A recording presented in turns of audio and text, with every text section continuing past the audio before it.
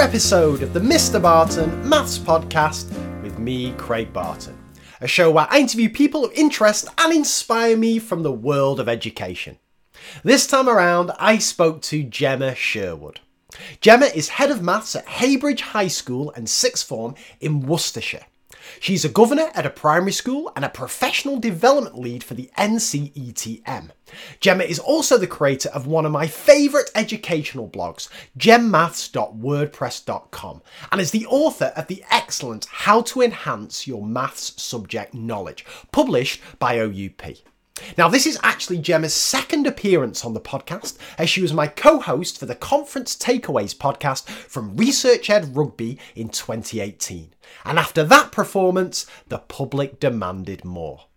But of course, we didn't get round to talking about Gemma's excellent book, or how she runs her maths department, or anything like that, because just like Danny Quinn, Chris Bolton, and Naveen Rizvi before her, this conversation centred around one key question. How does Gemma plan a lesson? And once again, just like all previous guests, her answer is flipping fascinating. But fear not, everyone, Gemma will return to this podcast in the near future so I can get through the other 92% of questions I have for her. In particular, I want to dig into her book and also about her running of a maths department. So, in what turned out to be a wide-ranging conversation, we chatted about the following things and plenty more besides. What's Gemma's favourite failure and what did she learn from the experience? And then we dive deep into Gemma's planning process for a sequence of lessons. What does it look like? Where does she write it down? Where do the resources come from? What happens in the lesson? It's all there, as well as numerous fascinating tangents along the way. And then to finish, how has Gemma's views on silence in lessons changed over the years? Now, I absolutely adored this conversation. I've long been a massive fan of Gemma's work, and having had a ball co-hosting the Conference Takeaway podcast from Research Ed Rugby with her, I could not wait to get her on the show. And she did not disappoint. Now, podcast listeners, I'll let you into a little secret. Gemma was a little reluctant to come on the show, as she did not think she could offer listeners anything that other guests had not. I know we will all benefit from the fact that she changed her mind. Two very quick plugs before we crack on. There are 20 free diagnostic maths revision quizzes for Key Stage 2 SATs, GCSE Foundation and GCSE Higher, available at diagnosticquestions.com/revision 2019. So head over there to check out the questions and the quizzes, and there'll be a link to that page in the show notes. If I do say so myself, they're flipping good. And that's largely because I wrote all the GCSE ones. And if you're interested in spreading the word about your product, service or event to thousands of intelligent, engaged, and quite simply incredible listeners, then I'm now offering the opportunity to sponsor episodes of this very podcast. Just imagine your name, your product, your event being read out by me. What could be better than that? Just drop me an email at mrbartonmaths@gmail.com to discuss the packages available. Anyway, I will deprive you no longer as I introduce Gemma Sherwood. Now, this is another pre-baby Isaac conversation, so make the most of this, because if you think I talk nonsense now, after 8 hours sleep a night, you haven't heard anything yet. Enjoy this one, I know you will, and as ever, I will see you on the other side.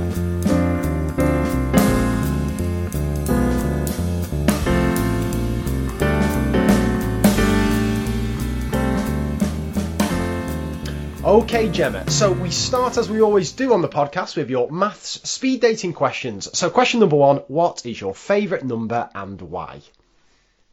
Well, I tried to think really carefully about this. I tried to come up with something quite clever, and then I realised that I was overthinking it, and it's obvious that my favourite number is 27.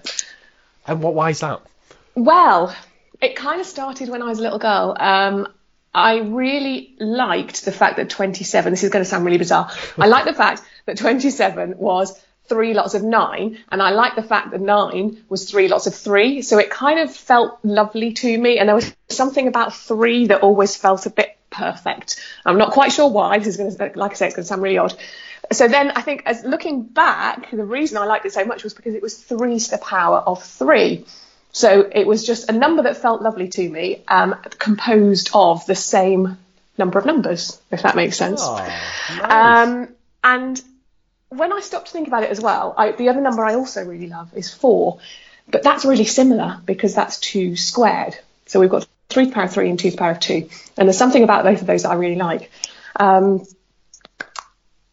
And I also realised that part of this is to do with the way that certain numbers make me feel. And again, this is going to sound really odd, but when I think of some numbers, not all of them, when I think of some numbers, they come with associations.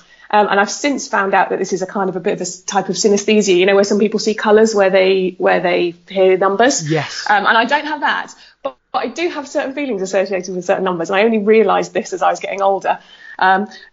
So I said that the number 3 just feels perfect, but also simple yes. to me. And the number 4, it just feels like there's no messing with the number 4. It just does what it's supposed to do. I told you this is really bizarre. But number 5 is awkward. I don't like number 5. Gee, I don't know why. But this is like an actual feeling you get, Gemma. Yeah. And is this a thing? Is this a thing? Is this? It is. Has it got a name?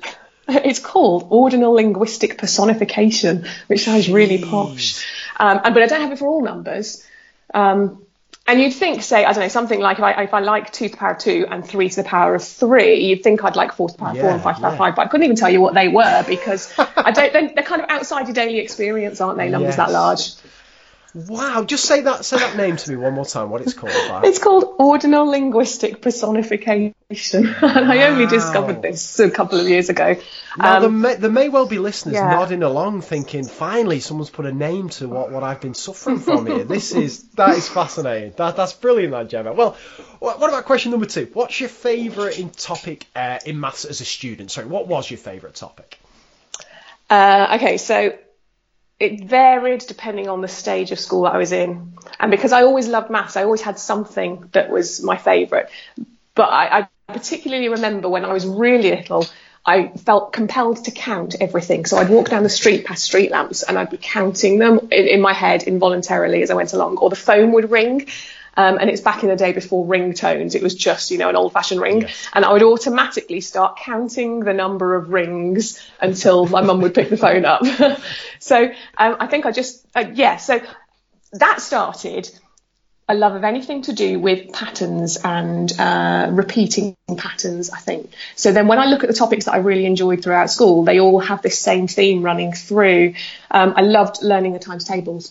I lived for a very short period of time in Scotland when I was about 7 years old.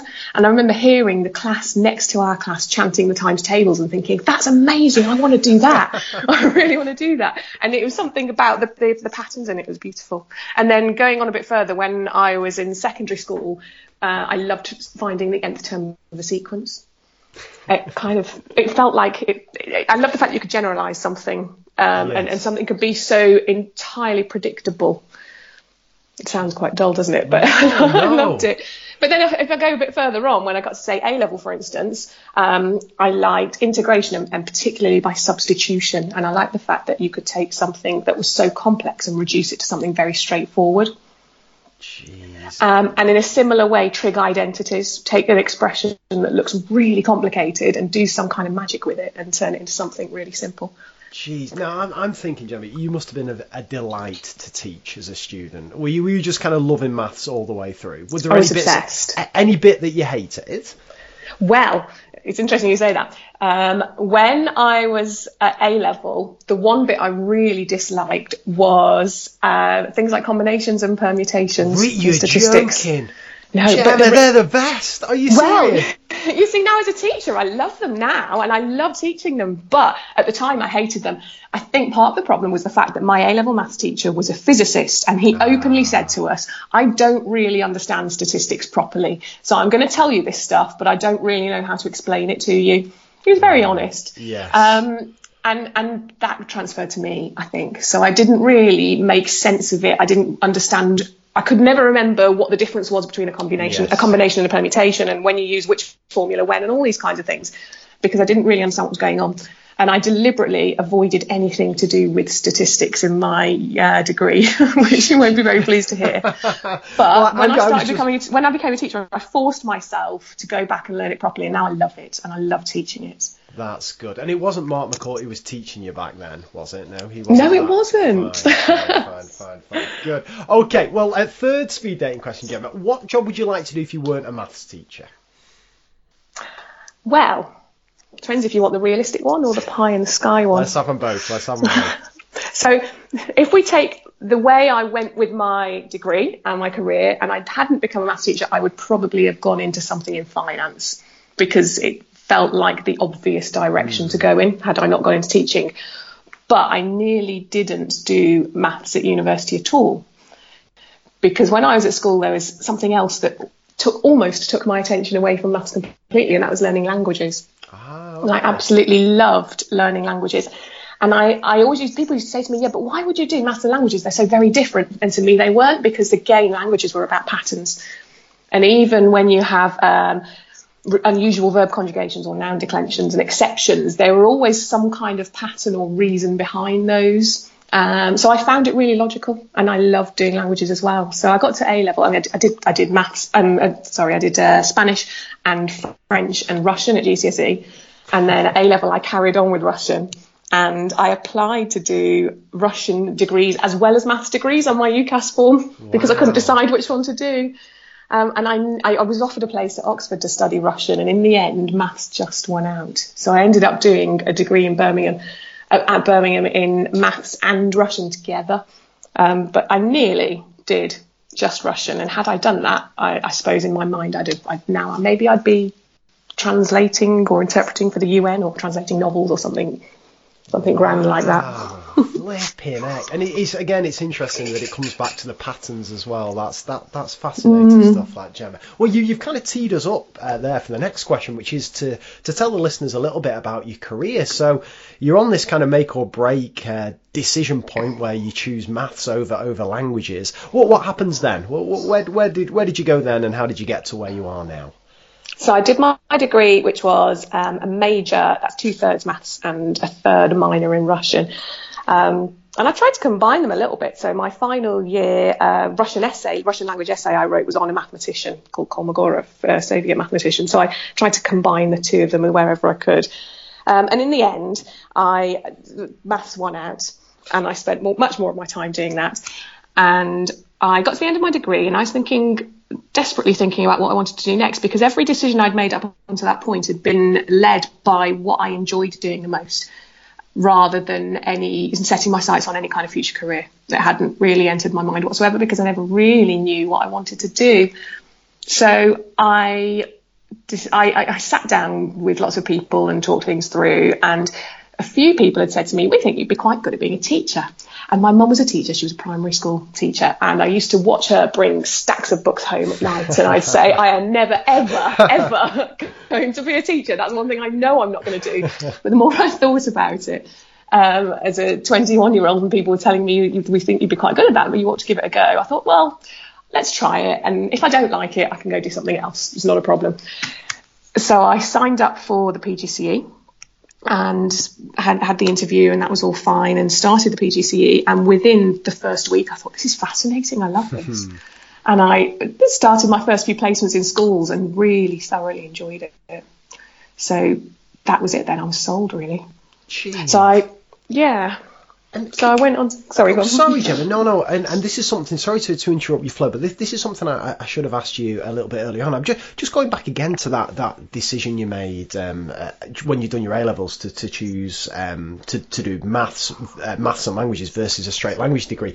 Was that a big thing, particularly with having the offer from Oxford? Did that add a bit of extra twist to the decision?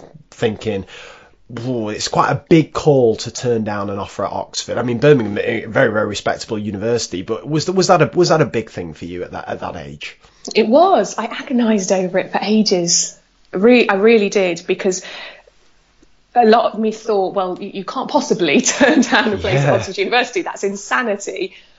But then there was always something that was going, but that's not actually quite what you want to do. Yes. And in the end, it was that voice that won, because I think ultimately I knew that although it would have been very prestigious and it would have been very wonderful, it wasn't what I really wanted to spend the next 3 years of my life doing. That's fascinating. So that was the one that won. That's superb. So okay, so we're in the PGCE. Where does it go from there? Just talk us through your various schools and positions that you've held in them, Gemma, if that's okay. I started off teaching in a school where I'd done one of my PGCE placements. And after being there for a year, I actually had got to the point where I didn't really enjoy what I was doing because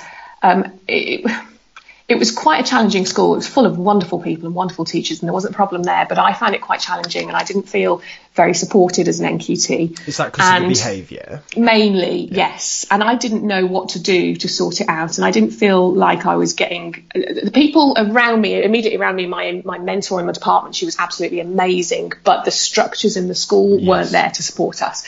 And I found it so hard. I used to go home after having this year 9 class for 4 days a week, period 5, with this group of kids who could just see that I was easy pickings and I didn't know what to do with them. And I'd go home crying at the end of the day. And it got to the point where I said, I don't want to do this. Why am I going home crying after my day at work? That's insane.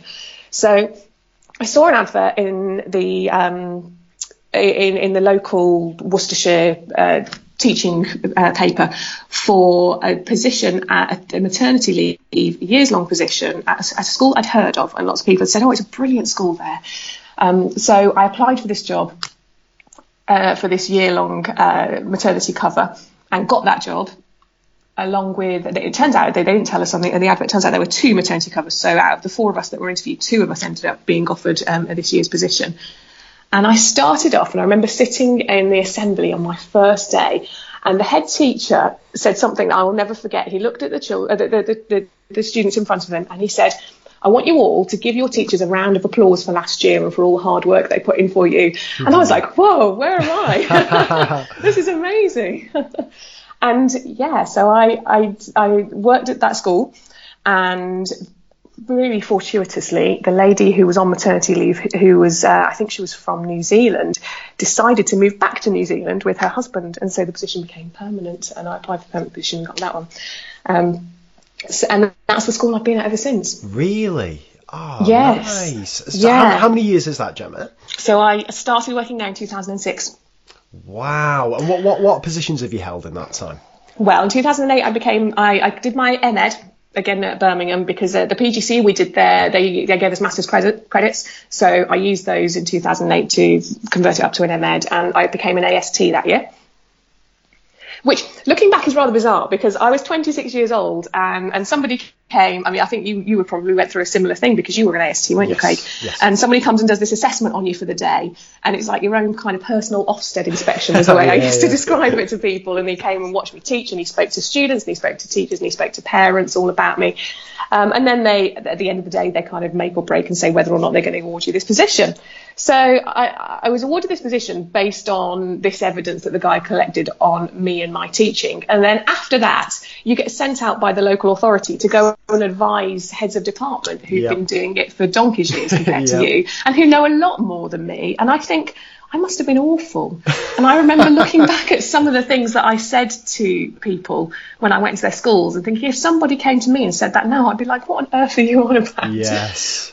But it was, I'll tell you what though, it was, I often say this, it was kind of the making of me. Like I loved being an AST purely because like once a week you were chucked into God knows what, like a school that you didn't know too much about, working with experienced teachers, less experienced teachers, different cultures within the school, having to think on your feet. I got to watch so many different lessons delivered by so many different teachers. It was like, from a purely selfish point of view, and I don't know if I was offering anything half decent. In fact, I'm sure I wasn't to the schools I was visiting, but I was learning flipping loads. Did you find the same? Did you enjoy being an AST? Absolutely, yeah. And exactly just what you said. I don't know what quality, looking back, and especially in the early days, I don't know what quality what I said to people was. But yeah, what I learned was absolutely superb. And I don't feel like I've missed out through being in the same school for the last 12 years, because I've actually been in so many different schools. Like you say, I've watched hundreds and hundreds of lessons, and I've spoken to so many different heads of department who do things in different ways and learned so much from it. So I don't feel like I need to move to get experience of different places, because I've seen so many different places already through that position. That's interesting. So what happened after AST? So in 2010, I had my son. And in the AST, that was when the government changed and the AST position was got rid of. Yes. And all the pay scales that went with it. So they introduced something called an SLE, a Specialist Leader in Education, which is essentially the same role, but without any pay scales attached to it or anything formal attached to it. So I went through the process for that and just changed the name there. And there was, I can't remember when exactly, but around somewhere between 2010 and 2013, we were without a second in department. So I stood in as second in department for a year there. But my head of department he'd been there for quite a few years before I joined, and he was of the opinion that he was never, ever going to move on. So I just thought, well, I need to do other things because I'm never going to get to be head of department here. But I love the school and I didn't want to go to a different school. In 2012, I had my daughter, and I went back in 2013, and that was when I went to work 3 days a week. So I became part-time then, and I carried on with school-to-school support, but also sometime in that time, but I don't know exactly when, we became a teaching school. So we started to run lots of courses from our school, and I became more involved in that. So we would have groups of teachers and groups of heads of department come to us, and we'd run day courses or courses over a prolonged period of time.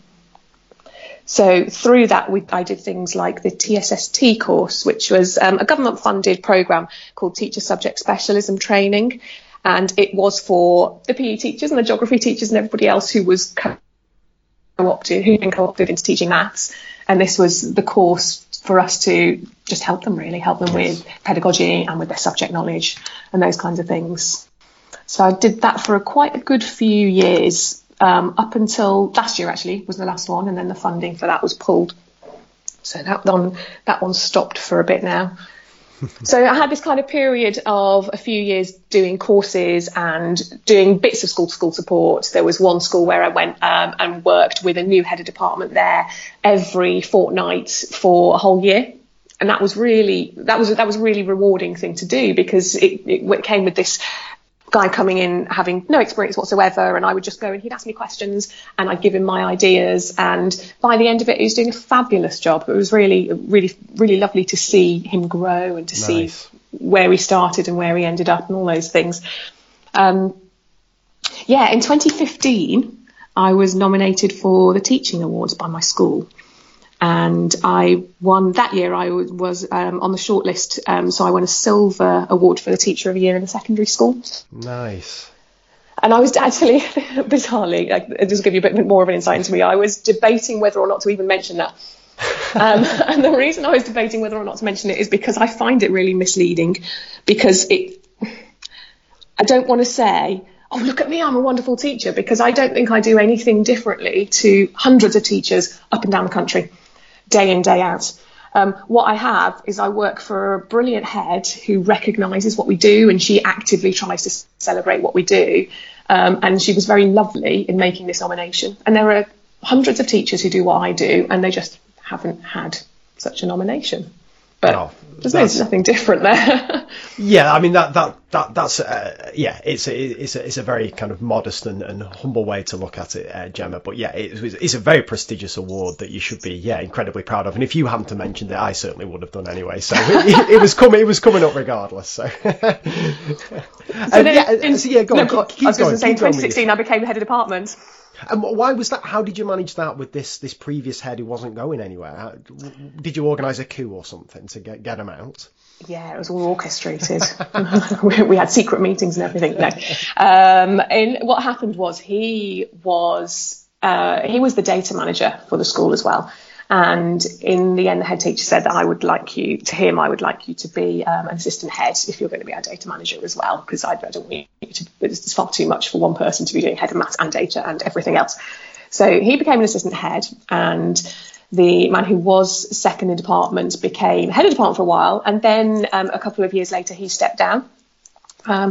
So I applied for the head of department role. But I did say that I would like to still be on 3 days a week, and they agreed. So that was good. So I'm now head of department on 3 days a week. And I have a wonderful department, but it's a very interesting one as well because they're also experienced, because I have the former head of department who's now the assistant head, and I have his successor who was my head of department, and I have another teacher who used to be a deputy head and is now a maths teacher. So I've got all these wonderful, really experienced people in the department, and many of them who are more experienced than me, which makes it fascinating. That is fascinating, and indeed we're going to be digging into running a department and the pressures and the kind of tips and all that kind of stuff later on in the conversation. That's superb, that, Gemma. Well, let's move now to one of my favourite questions, and that's the favourite failure. So I wonder if you could think about a lesson that you taught either recently or in the past that didn't go to plan, and crucially, what did you learn from the experience? Okay, there have been a lot of these, so I'm going to go for when I had a year 8 class, and it must have been about 4 years ago, I think. And we'd been doing some work on straight line graphs. And I decided, in my wisdom, that it was a good idea to try and do something completely different. They were there was a middle set, and there were lots of students in that class that really weren't that bothered at all. You know, those kind of stereotypical boys who just would rather be anywhere else than sitting in maths at that moment. So I thought, well, let's do something completely different and see if I can just get them interested. So I'd seen online an idea of drawing Mondrian-inspired art using straight lines. So you know, the Mondrian art where it's the horizontal and vertical lines with blocks of colour positioned in between. And I'd seen this activity, and somebody said, this is great, you draw these horizontal and vertical lines on the axes and you get them to label the equations of the lines, and then they can colour it in and they create this art and it looks great on your walls and all of this. Sounds perfect. And I thought, okay, let's give it a go. And I really wish I hadn't, because to put it in a bit of context, like I say, it was a rather difficult group, and I only taught them for 3 lessons a fortnight, because sometimes, you know, when you have to have split classes, yes. I was the minor teacher in the split class, so I was already on the back foot because I wasn't the person that they saw the majority of the time. And I had to, because of that, as you do when you're the minor teacher in a split class, you have to work harder just to reinforce your expectations and all these things, because they don't see you so often.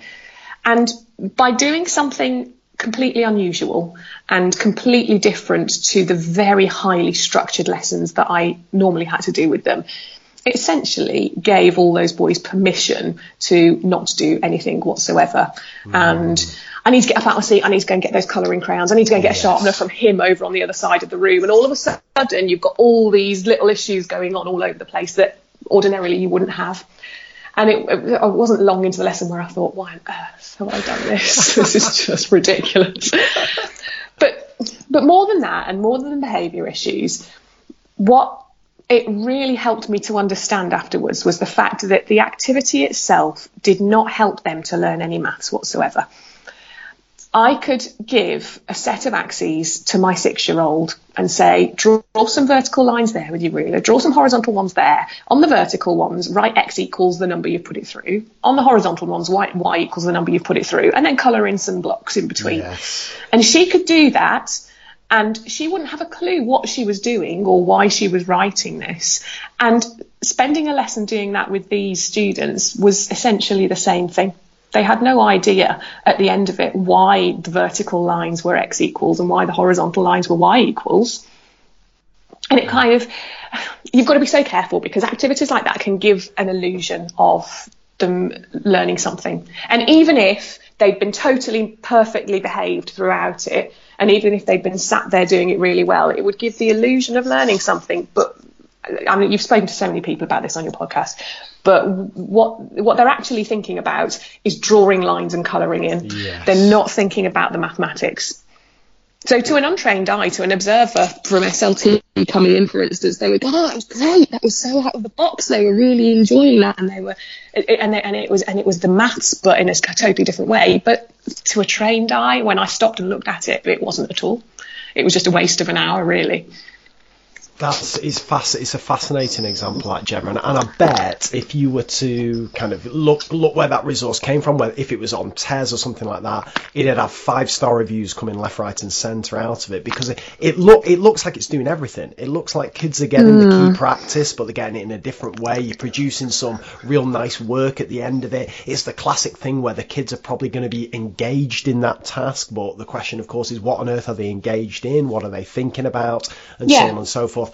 That is, it's a fascinating example. Can I just ask you, would you, even if now you were if you were the main teacher of that class, you knew that class, behaviour wasn't an issue, would you ever use that particular activity again? Or is it just, is there a place for things like that, or is it just a no-go? I wouldn't, because I think, especially now with the processes I've gone through in recent years, I think that the maths itself deserves more than that. I think that my students need me to think so carefully about what they're learning, when and how they're learning it, and why they're learning it. And all I was doing there was I was picking an activity to try and fit a topic. Yes. Yeah, that I mean, you've hit the nail on the head there, Gemma. That was my planning essentially for 6 years, was find a 5-star resource and shoehorn it into a lesson, no matter whether it fit or not. That's very interesting. Can I just ask before just in case I forget to ask this later, another interesting thing you've hit upon there is this split classes, and that happens a great deal in math. In fact, I've never been in a school where there wasn't some kind of split classes. Sometimes even between 3 teachers, let alone 2 teachers. And I think you're right that the person who has the kind of minority role, the one who takes 2 out of the 5 or 1 out of the 4, whatever it is, it can be potentially difficult there. Do you have, and again, whether you answer this with your head of department hat on, or you're just maths teacher dealing with split classes on a day-to-day basis hat on, are there any ways of making that work more successfully than it perhaps does in some schools, Gemma? I find that it works differently depending on who I share a class with, first of all. Some teachers that I share with, and it was not even the more experienced one. I think it depends more on their temperament and how they like to approach things. Some teachers are quite happy to take it lesson by lesson. And I'll say, I've got to this point, you pick up from here. And then at the end, they'll tell me. And I personally like that, because I like every lesson to be in part of a sequence for my students, no matter who's teaching them in that sequence. But I have other teachers in my department who don't like doing that at all. Well, normally because they like to plan much more in advance. Yes. And they will say, okay, well, if you've got these couple of lessons, will you, for the next 3 weeks, will you teach them topic Z? And I don't think there's necessarily one way superior to the other. I think however you do it, you need to make sure that you're not just fobbing something off on the minority teacher. You have to understand that it's going to be harder for them, because they don't have the opportunity to establish relationships properly. They don't have the opportunity to regularly reinforce their expectations. So you need to be aware of that. I think if the school has a consistent ethos, that's very helpful. If you're in a school where everything's left down to each teacher in their classroom, then that makes it much harder. But if you're in a school where there are consistent expectations for behaviour, for instance, throughout every classroom, then that makes the minor teacher's job much easier. It's interesting, isn't it? When you're saying about that, who does what, whether you continue the sequence or you kind of split the topics. I always think now, if you think to kind of the research into interleaving and stuff, it almost sounds like it's going to be perfect to split the topics. So like on a Monday, they're doing sequences, then all of a sudden switch. On a Tuesday, they're doing constructions. Then the other teacher comes in on a Wednesday, back to sequences. It sounds like it should work well. But again, it's the key thing with Bjork's desirable difficulties, that the kind of initial knowledge has got to be in there to begin with before you start switching things around to making it hard. So yeah, I think I would certainly prefer the sequence of lessons. But again, at the same time, I'm one of those who likes to plan like a good week in advance and stuff. I don't like too much trying to do things the night before and so on. And the other thing I was going to say, and just on a logistical thing, I don't know if you found this as well, but at our school, so we have we'll have 5 lessons a week with, say, for example, year 9s, and there'll be possibly like a 3-2 split. So a teacher will have 3 lessons and the other teacher will have 2 lessons a week. And we have a rule where the teacher who has the 3 lessons, they're the majority teacher, so they do the parents' evening, they do the reports, and they tend to do the majority of the marking as well. And the downside of that, of course, is if you end up with quite a few of these where you've got 3 of the lessons, you end up with a far more work proportionally than you should have. Whereas you're laughing if you get a load of 2 lessons classes, because again, it's a fair chunk of your teaching thing, but you don't have to do all the painful stuff that goes along with it. How do you manage that, Gemma? Those kind of, like the workload element of split classes? We try to share it proportionally. So we have a fortnightly timetable. Some year groups have 8 hours a fortnight and some of them have 7. So if my year 8 class this year, for instance, I share in a 4-4 split. So one of us wrote the reports and the other one's going to do the parents' evening. Yes. And we alternate. So in a week 1, he sets the homework and does the marking and all those. And in week 2, I do it. So we just decided where the delineation goes and shared everything as much to 50-50 as we possibly can. Although if we take, say, my year 10 class, they have also 8 lessons a fortnight. They have 6 with me and 2 with a minor teacher. So I'm doing all of the parents' evening, all of the reports, everything, because I don't think it's fair to say to somebody, if you have them for 2 lessons a fortnight, I want you to do any of this stuff, because I just don't like that at all. When you get to something like a 4-3 split or a 5-3, I would probably say I'll do it all. But when we get, say, a 4-3 split in the year groups where they have 7 lessons, what I've said to the team is, please talk to each other and decide what you think is a fair split. So I know that some people have said, well, when it's report writing, I'll take this half of the class, you take that half. But then the slightly more majority teacher will do the parents' evening. Yes. Others of them have just gone, I'll do parents' evening, I'll do reports. But I have said to them, please do talk and apportion as best you can, because like you say, it's not fair if you end up being the minor teacher. You get away with not having to do half as much as the other person would have to do. Absolutely right. And I think you're right. It's the classic thing. Communication's the key to sorting that one out. Absolutely. And just before we oh, sorry, go on, Gemma. No, I was going to say, there is one more thing I want to say on it, and that's with this year 10 class that I said I've got this year. I'm trying something else with the way we split the teaching, because it's a 6-2 split across the fortnight. So what I'm doing is I'm doing all the topics that are coming up on the scheme of work, and then the other teacher has them once a week. So I'm asking him specifically to revise certain other topics. So for instance, when we do these starters from Mathsbox. Yes. Where it's 10 questions on the board and it's all on things they've done previously, and it's just to try and help keep things ticking over. When there are topics that come up there that the class really hasn't got a clue on, I'll say to the other teacher, can you just spend a couple of lessons for the next few weeks doing this again, or revising this? And that's something I'm trying for the first time, to see whether we can build in the opportunity for this ongoing revision from the start of year 10. That's nice. And does that seem to be working quite well so far? I don't know yet. Ask me in a few months and I'll tell you. It's definitely making a difference to the Mathsbox activities, if nothing else. They are starting to remember it a bit more as we go along, so that's good. That's a positive sign. But I think, again, you hit the nail on the head. You mentioned this previously. The worst thing to possibly do is to give that minority teacher all the crap topics. That, again, when they don't have the relationship, the key for me seems to be, you've almost got to kind of prioritise helping the relationships form with that minority teacher and the rest of the class, because you're the majority teacher is almost going to get it through just time spent with the class and so on and so forth, whereas it's a lot more it's a lot more difficult for those relationships to form. So in the past, and of course, Craig, I know you said we don't want to give them the crap topics. Of course there are no crap topics. Oh no, of course. But we all get tempted to send the constructions to somebody else, don't we? Correct. And any kind of compound measures, I'd shift them off straight away. Absolutely. Fantastic. All right, Gemma. So let's move now onto planning a lesson. Now, I love when I get just a kind of math specialist on, because we can just go as deep into this as we want to or as we need to. So I just want you to take us through the process of planning a lesson or a sequence of lessons with a given class, and just give us as much background as you can about the class, the topic, any kind of issues with the class themselves.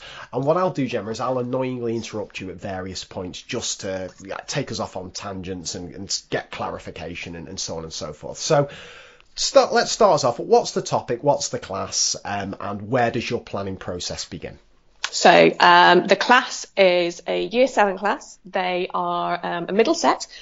So in my school, the students in this set tend to go on to get anywhere between a grade 4 and a 6 when they do their GCSEs. Yes. There are 32 in the class. I've taught them from the start of Year 7. And we've got about 3 weeks on order of operations. Okay. So the first thing I'll do, and this is very different to what I used to do, very different, but the first thing I'll do is I'll look at the kind of general objectives of what I want these students to be able to do at the end of these 3 weeks. Bearing in mind things like, I know that in the future I'm going to have to come back to it because they're going to forget it and all those kinds of things. But just what do I want them to be able to do at the end of these 3 weeks? And what can I then use to build on in the future?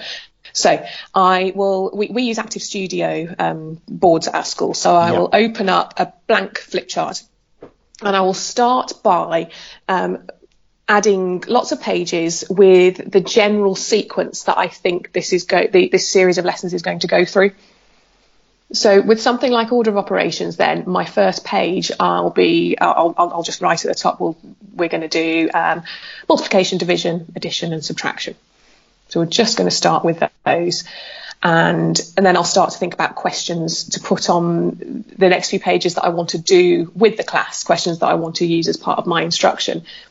And then, but I'll start just with the headings. So I'll start by writing multiplication, division, addition, subtraction. Yes. And then the next thing along is I'm going to introduce indices into it.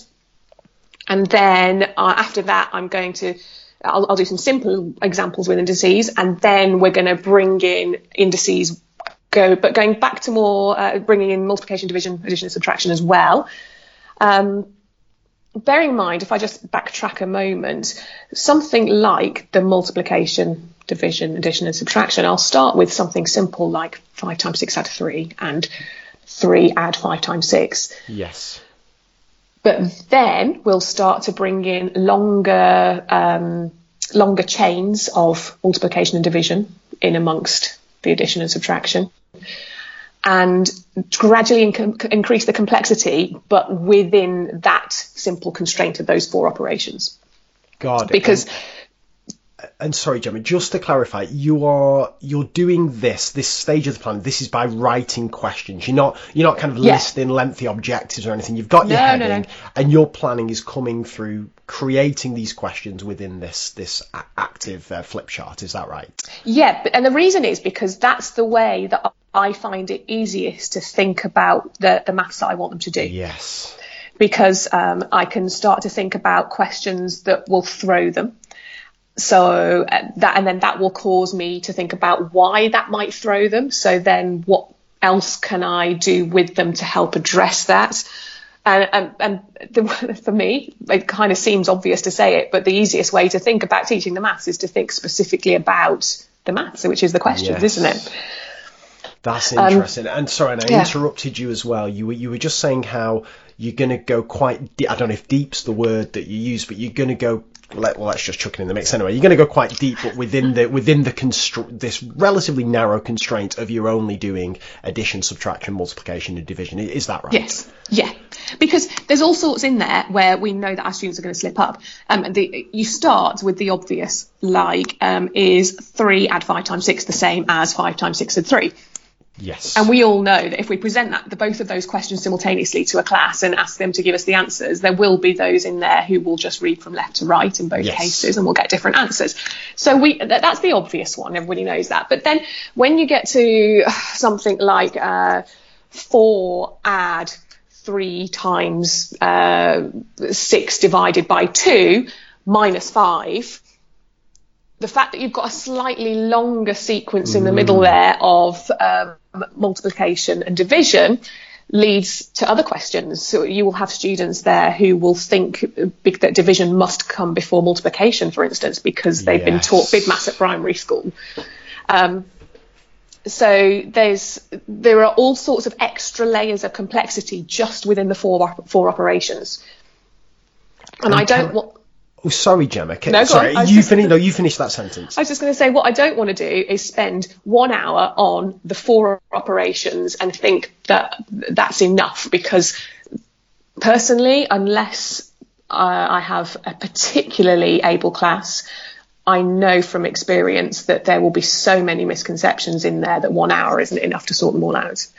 Got it. And just if we just take this first kind of bit of the 4 operations and so on and so forth, is the complexity coming purely from the length of the kind of chains within these questions, or are you interleaving in other topics? Like, are you chucking a little decimal into the mix, a negative, a fraction, or does that come somewhere else?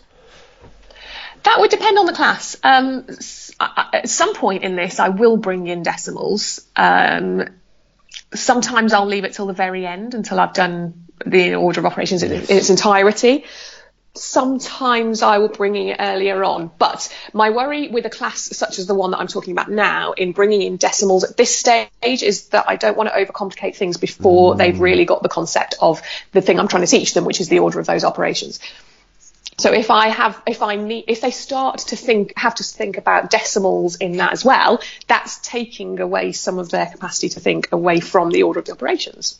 Yes. And again, that comes back to what we were saying before about these desirable difficulties. This interleaving is only desirable if it's not too difficult. If they haven't grasped the basics of exactly as you say, processing the order of operations, chucking in something else into the mix is potentially not going to do either of both worlds, because they're going to struggle with the order of operations and they're going to struggle with the decimals. I think, it just muddies the waters. Absolutely. And again, when a kid struggles on that question, you're then having to play detective. Did they struggle because they don't know the decimals, or was it the order of operations? Okay, so this is fascinating. So you're writing kind of questions. Are you sequencing them at this point in terms of kind of order of difficulty and stuff, or is this just kind of banging any thoughts that come into your head? What's it actually looking like at this stage, Gemma? Yeah, no, generally it's sequencing. So I will tend to write down, I don't know, maybe 4 or 5 questions for something like the basic 4 operations, maybe 4 to 5 questions that I think are either increasingly difficult or increasingly introduce further misconceptions. So I suppose, for want of a better phrase, they're kind of hinge questions, whereby they're deliberately designed to show me whether or not children in the class have understood or misunderstood something.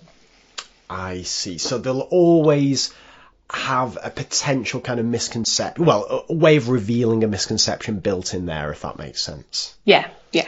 Got it. And you're doing this for all the kind of components of this sequence of lessons? So you've done it for the 4 operations. Are you doing the exact same thing for indices and then the exact same thing for what comes after that? Is that right? Yeah. So what I end up with is a massive big long flip chart of probably 30 pages with lots and lots of questions, one after the other. And then any other activities built in between that, which I might go and add in subsequently. But that's where it starts. It just starts with this kind of long sequence of, this is where I envisage this will go. Got it. And can I just ask, at the very end of that sequence, do you then, at this stage of planning, are you thinking about kind of problem-solving style activities, or is this all just about the sequencing of the kind of these hinge questions, as you called them before? Sometimes, although I probably won't think about problem solving until I've actually started teaching it. Yes. Because things like that, you need to know what's happening as you go along. You need to know how the class are picking things up. You need to be able to adapt what you're doing, because so I don't like to plan too far in advance, because I don't want to waste loads or spend lots of time thinking about something too in depth and then have to change it all, because then I've wasted my time. So I'll kind of broadly sketch out where I think the sequence is going to go, but then add things in, change things, spend extra time on things while we go through it. Got it. This is fascinating. So you've got this flip chart in front of you. Let's say just out of interest, how long would that process take you, Gemma? Of setting up the questions initially? Yeah. Well, we're talking about 3 weeks worth of lessons for a class, but I probably wouldn't spend more than an hour on it. But a lot of that is because I've done this so many times over so many years that I just know what's going to happen generally. Yes, that's interesting. Okay. All right. Well, what comes next? So you've got this flip chart. You've got all your questions kind of sequenced. What do you do next? So I will then start to think about the kind of practice that I want the students to be doing. And I have a kind of a small bank of resources that I tend to find very reliable all the time. So sometimes there will be, I will want them to just do lots of questions on something to make sure that they're really getting a feel for it. Other times, more recently I've been using your website on the variation theory website, for instance, and I've got a handful of textbooks that for me are tried and tested over the years, the main ones of which are the David Rayner textbooks, and I will draw upon each of the various sources to find questions that I particularly want the students to work on. And Don Stewart is another brilliant one as well. There's some really fabulous activities, especially on order of operations, on his website too.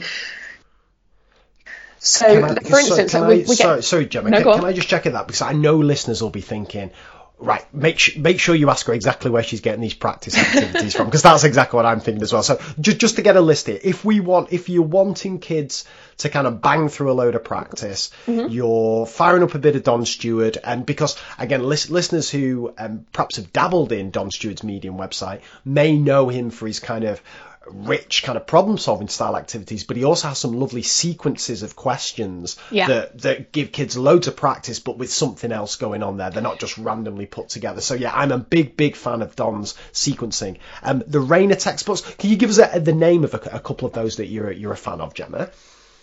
So these are textbooks by David Rayner. They're produced by Oxford, and there's Foundation GCSE and Higher GCSE. Got it. And are you, again, just to get into the practicalities, are you finding an exercise there and just kind of taking a photo on your phone and projecting it up, or do they come with PDF copies, or are you copying them out? We've got the textbooks in school, and we've had them for a long time. So kids have got one each. Yeah, we've got no, not one each. We have 16 tables in a class, so we have 16 books, and they share the book.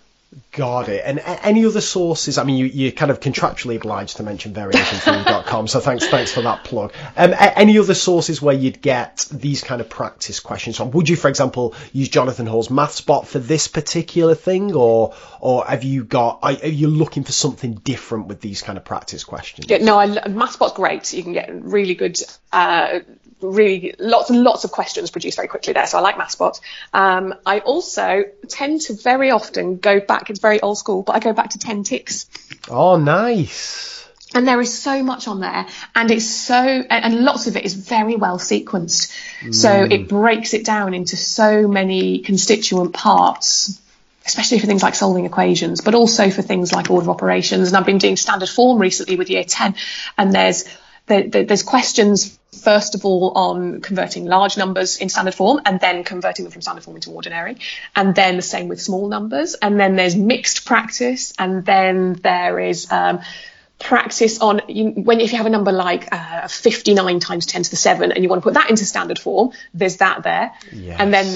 And then there's putting numbers in order, giving them all, a mixture of them in standard and ordinary form. And then there's multiplying and dividing, and then there's adding and subtraction. All of that is there over about 4 or 5 pages in Tentix.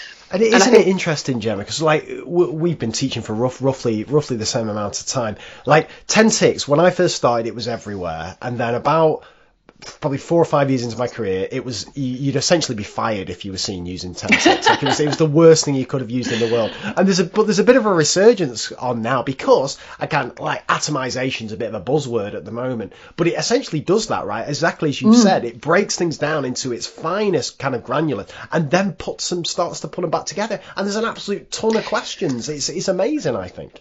So here's the thing, though.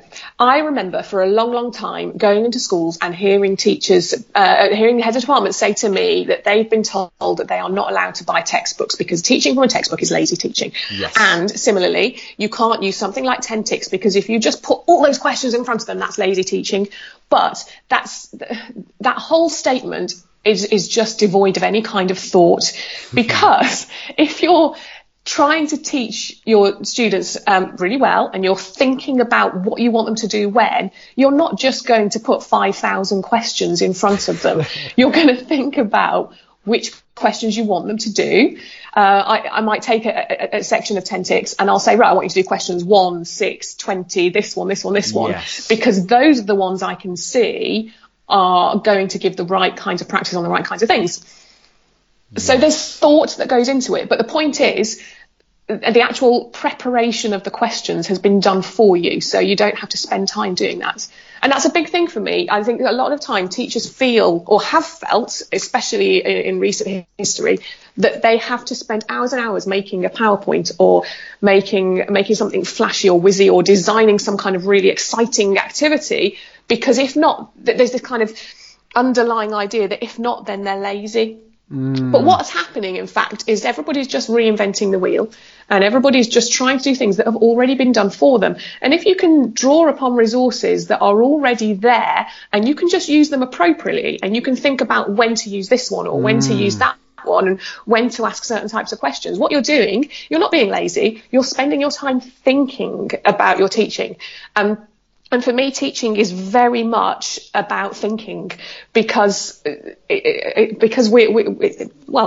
the substance of what we're trying to get the children to do. And it really should form the substance of what we do. We should be thinking about how to get them to learn in the best possible way. So if we're spending our time making PowerPoints and writing out hundreds of questions or designing worksheets, we're not necessarily, that time is it's stealing time away from us being able to think about our sequences of lessons and what we want our children to learn when. And our time is limited. No teacher should be expected to work 60, 70 hours a week.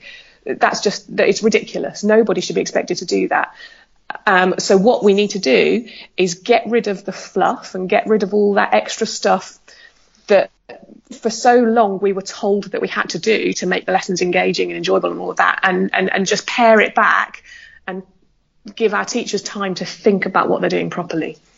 That's fascinating. Sounding a bit ranty now, aren't I? No, I like it. I love a rant. On this show. The thing I was thinking there is, and I don't know if you'd agree with me on this, what I've tried to start doing more these days is, in terms of planning, is spending less time kind of creating the resources themselves, because as you say, there's a great deal of world-class stuff out there. But people are paid to do these things for us at the end of the day. Absolutely right. But spend the time I save, spend a portion of that doing two things. So the first is, and I bang on about this all the time, essentially rehearsing and planning out the words I'm going to say to accompany the kind of worked examples and the way I'm going to introduce things, because I don't think I'm good enough at that. I think I don't plan my explanations. I just kind of see what comes out of my mouth. I plan my examples, but I don't plan my explanations. So I'm using a portion of time with kind of planning out explanations. But the other portion of time I'm using, and this is what I wanted your take on, is I think there's a danger sometimes that we kind of glance at these questions, whether they're from 10 Ticks or MathSpot or wherever, and just kind of glance and think, oh yeah, they'll be fine. And then it's only when kids start doing them, and then whenever you're in the lesson yourself and you look at them and think, oh, there's something I didn't anticipate there, or there's a gap, there's some concept that's not actually been covered by these questions that can actually lead to a gap in knowledge or a misconception developing or something like that. So I'm trying to be much more disciplined in actually working through the questions I want my students to do as practice questions. And I'm finding when I do this, I'm starting to spot problems or gaps or things like this, and that's really making my planning better. Now, is that something that you'd agree with, or something that you do yourself, Gemma? I definitely agree with that. But by not having to think about the fluff, for want of a better phrase, you've got time to do that. Yes. Because I can imagine lots of teachers sitting there going, well, when on earth am I going to do this? But you do it because, like I say, my flip charts are just black writing on a plain background of questions and titles. And I've seen people spend hours and hours typing up every stage in the working out onto a PowerPoint so that they can click a button and present it. It's like, well, don't do that.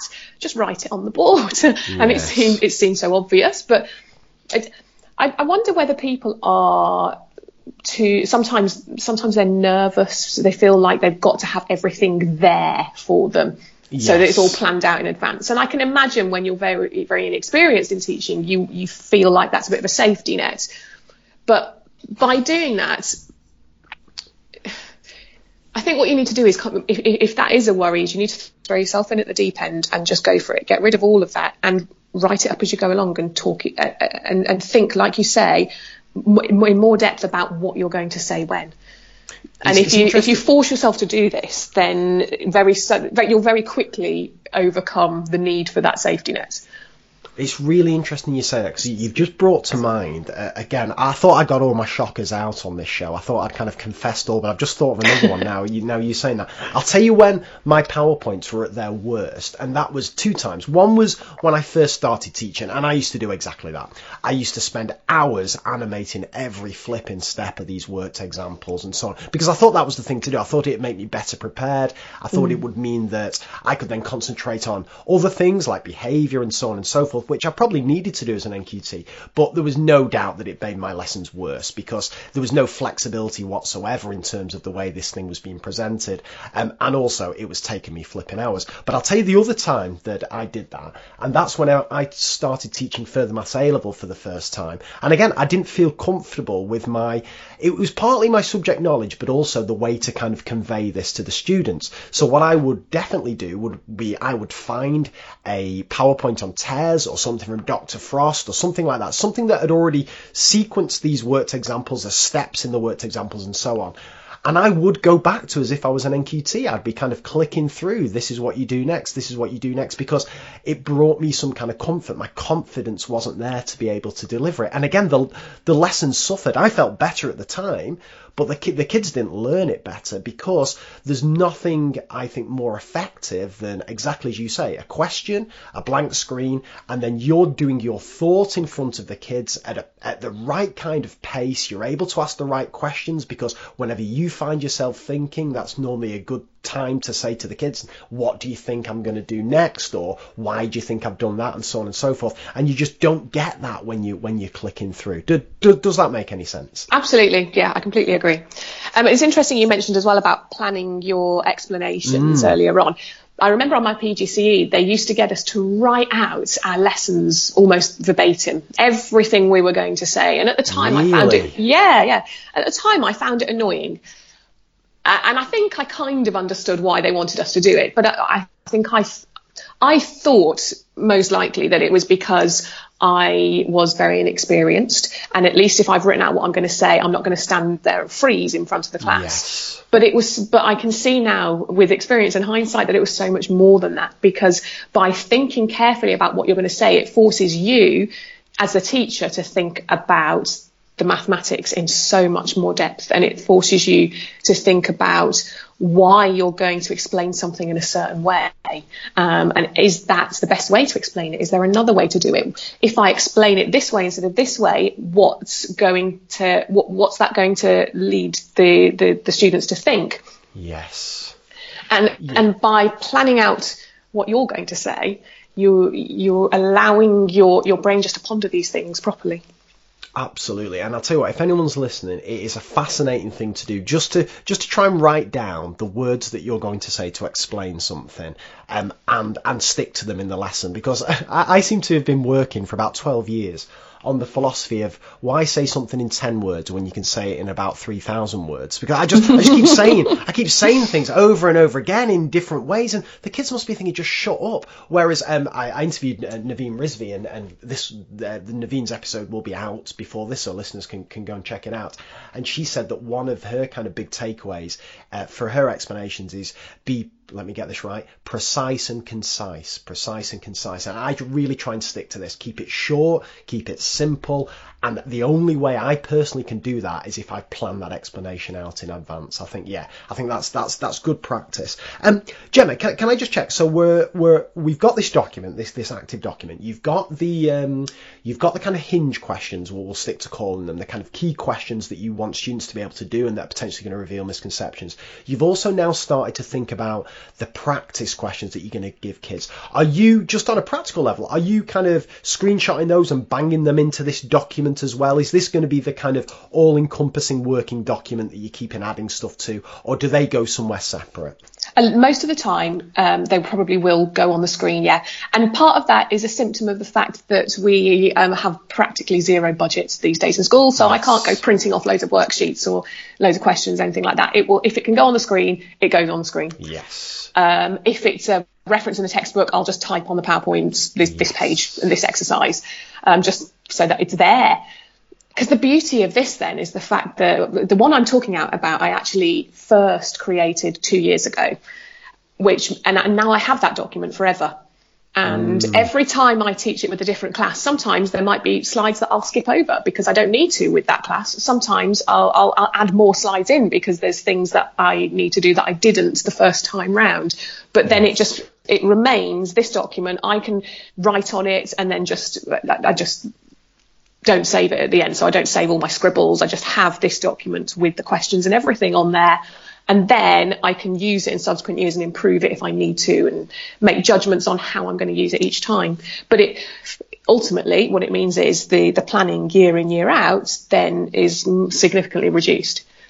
Got it. That makes perfect sense. And can I check as well, the hinge questions that you've written, are they also the questions that you're going to do as worked examples, or are the worked example questions, are they something different, and have they not come into the thought processes just yet at this point? No, it's a bit of both. So I will think about the worked examples first of all, because those are where I'm going to see what kind of misconceptions there are, but also as well as worked examples, I like to do things where I will ask a question to the class, and sometimes I'll ask them to do it on their own. I'll give them, say, 30 seconds, a minute, or however long to do it on their own. Sometimes I'll ask them to do it in pairs, and then I will pick on people or pairs to tell me their answers, and I'll write up all the answers. And sometimes I know that there are going to be lots of answers to these things. So I'll write up all the answers, and we'll get people to try and justify why they've given this answer or that answer, or why do people think so-and-so said this one. And sometimes what happens is the person who said a wrong answer immediately sees why they've said a wrong answer, and they go, I want to change now. And eventually we'll narrow it down, and if I need to, I can just do a quick show of hands. Who thinks this one's the right one? Who thinks that one's the right one? And it gives me a good way of seeing what everybody's thinking before I set them loose on questions. So there's an element of me doing worked examples, but there's also an element of I want to have this question here so that I can get some. It's formative assessment at the end of the day, isn't it? I want to see what they're doing and what they're thinking about, what they're understanding before I let them loose or before we move on. Now, this is interesting, this, Gemma. Just to be clear on this, this question where you're asking them to have a go themselves, is this something that's related to something they've just been taught or just been kind of shown on a worked example? Or is this... Yeah. Or this isn't kind of an exploratory thing, like you're going to give them a question. They've not been taught or anything, but you're using this as a way to, you're not using this as a way to kind of see what they know. This is a way of assessing how well they've understood something they've just been taught. Is that right? Oh, well, sometimes, because let's take, again, year 7 with order of operations. They come in from primary school, some of them have been taught the phrase BIDMAS, the word BIDMAS. Yes, some of them yes. have been taught a little bit about how you do brackets first, for instance, but they might not have heard BIDMAS. They'll all have come in with a different experience. So my first question will be deliberately designed to try and figure out what they already know. Yes. Now that's interesting. Let's dig a little bit deeper into this. And it could all be kicking off, Gemma, with this next bit. So let's see what happens here. What would you say to the argument that by doing something like that, it's potentially confusing for the kids because, again, they've got all these different kind of amounts of background knowledge, prior knowledge, and so on and so forth. And by kind of giving them a question like that before they've been, I can completely understand doing that after they've been taught something and modelled something. You want to see how well they've understood it. But what would you say to the argument that says that by doing this as a way of kind of checking prior knowledge, what you're also potentially doing is kind of getting misconceptions out in the open, but also potentially confusing students with there's 3 or 4 different answers on the board. Kids who were confused before are now thinking what's going on here. There's loads of flipping answers here. Kids who know how to do it are potentially getting a little bit annoyed, thinking I just want to crack on, I know how to do this one. Is there a downside to doing this, that it kind of takes some time to kind of get all these answers, to have this kind of debate, have this vote, but also potentially it's both confusing and frustrating? Do you buy into that at all? But I can see why that's being said. I can. To the argument that it takes time up, I'm talking a minute and a half in a lesson. Yes. And for me, I don't do it all the time. So I will do it at strategic points. And it's generally when I know they will have encountered something like this before. And I know that they will definitely have not quite got it, or will have not got the hang of it yet. And order of operations with year 7s is definitely one of those. So for me, it's important because I need to know as quickly as I can where to jump in. So maybe there are a handful of students in the class who already know this and they're absolutely fine, but it's not going to hurt them to think about it a little bit longer. Yes. That would be my answer to that one.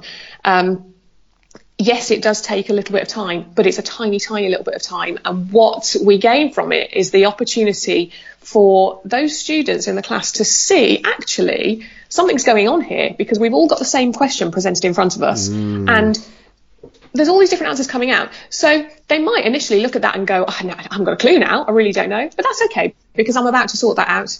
And I'm about to go, right, we're going to strip this back to basics. This is why it works the way it does. This is why we have to do multiplication and division before addition and subtraction. Yes.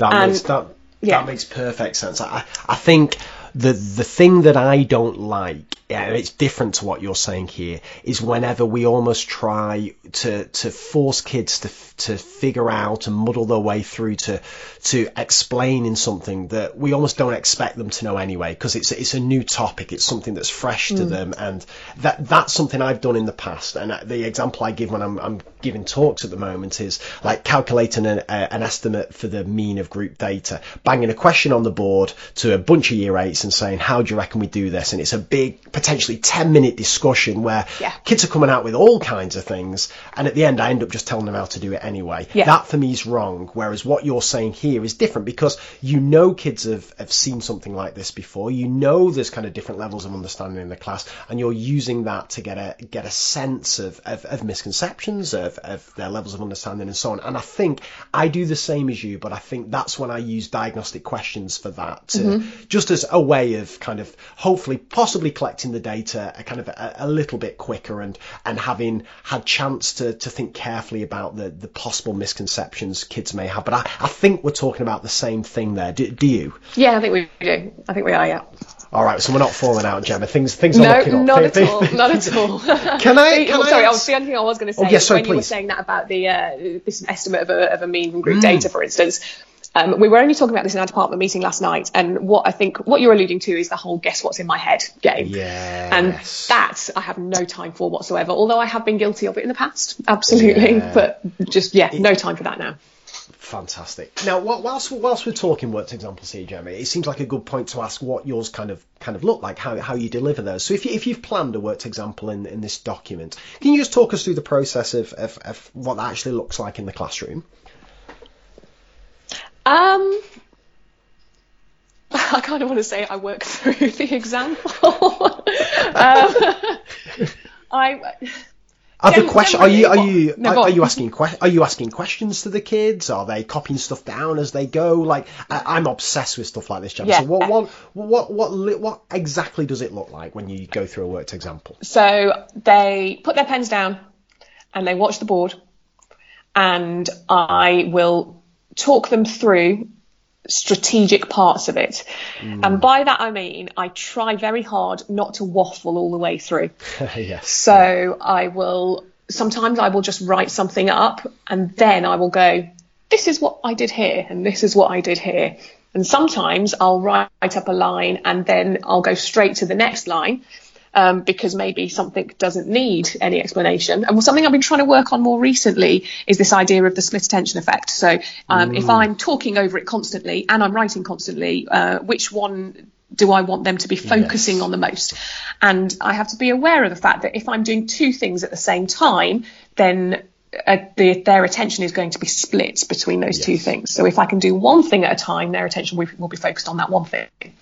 So I've been trying to think very carefully about which bit I want them to focus on, which is why I tend to more often now write something up and then talk about what I've written up rather than talk and write at the same time. It's a subtle change, isn't it, Gemma? But it makes a big difference. And again, it's why I do my silent teacher first and then the narration afterwards. Because again, if I think back to my worked examples in the past, and I hate thinking about this, but I would be writing, talking, and the flipping kids would be writing at the same time as well. So it'd be like a three-way split for their attention. And it was no wonder nothing sunk in. So I think that's a really subtle but important change, to write something without possibly saying anything and then to start the talking and over the top. Are you asking questions at the same time, Gemma, or is it you just kind of drawing their attention and explaining? Sometimes, if it's something whereby I think that a step of working they ought to be able to do themselves, they ought to know,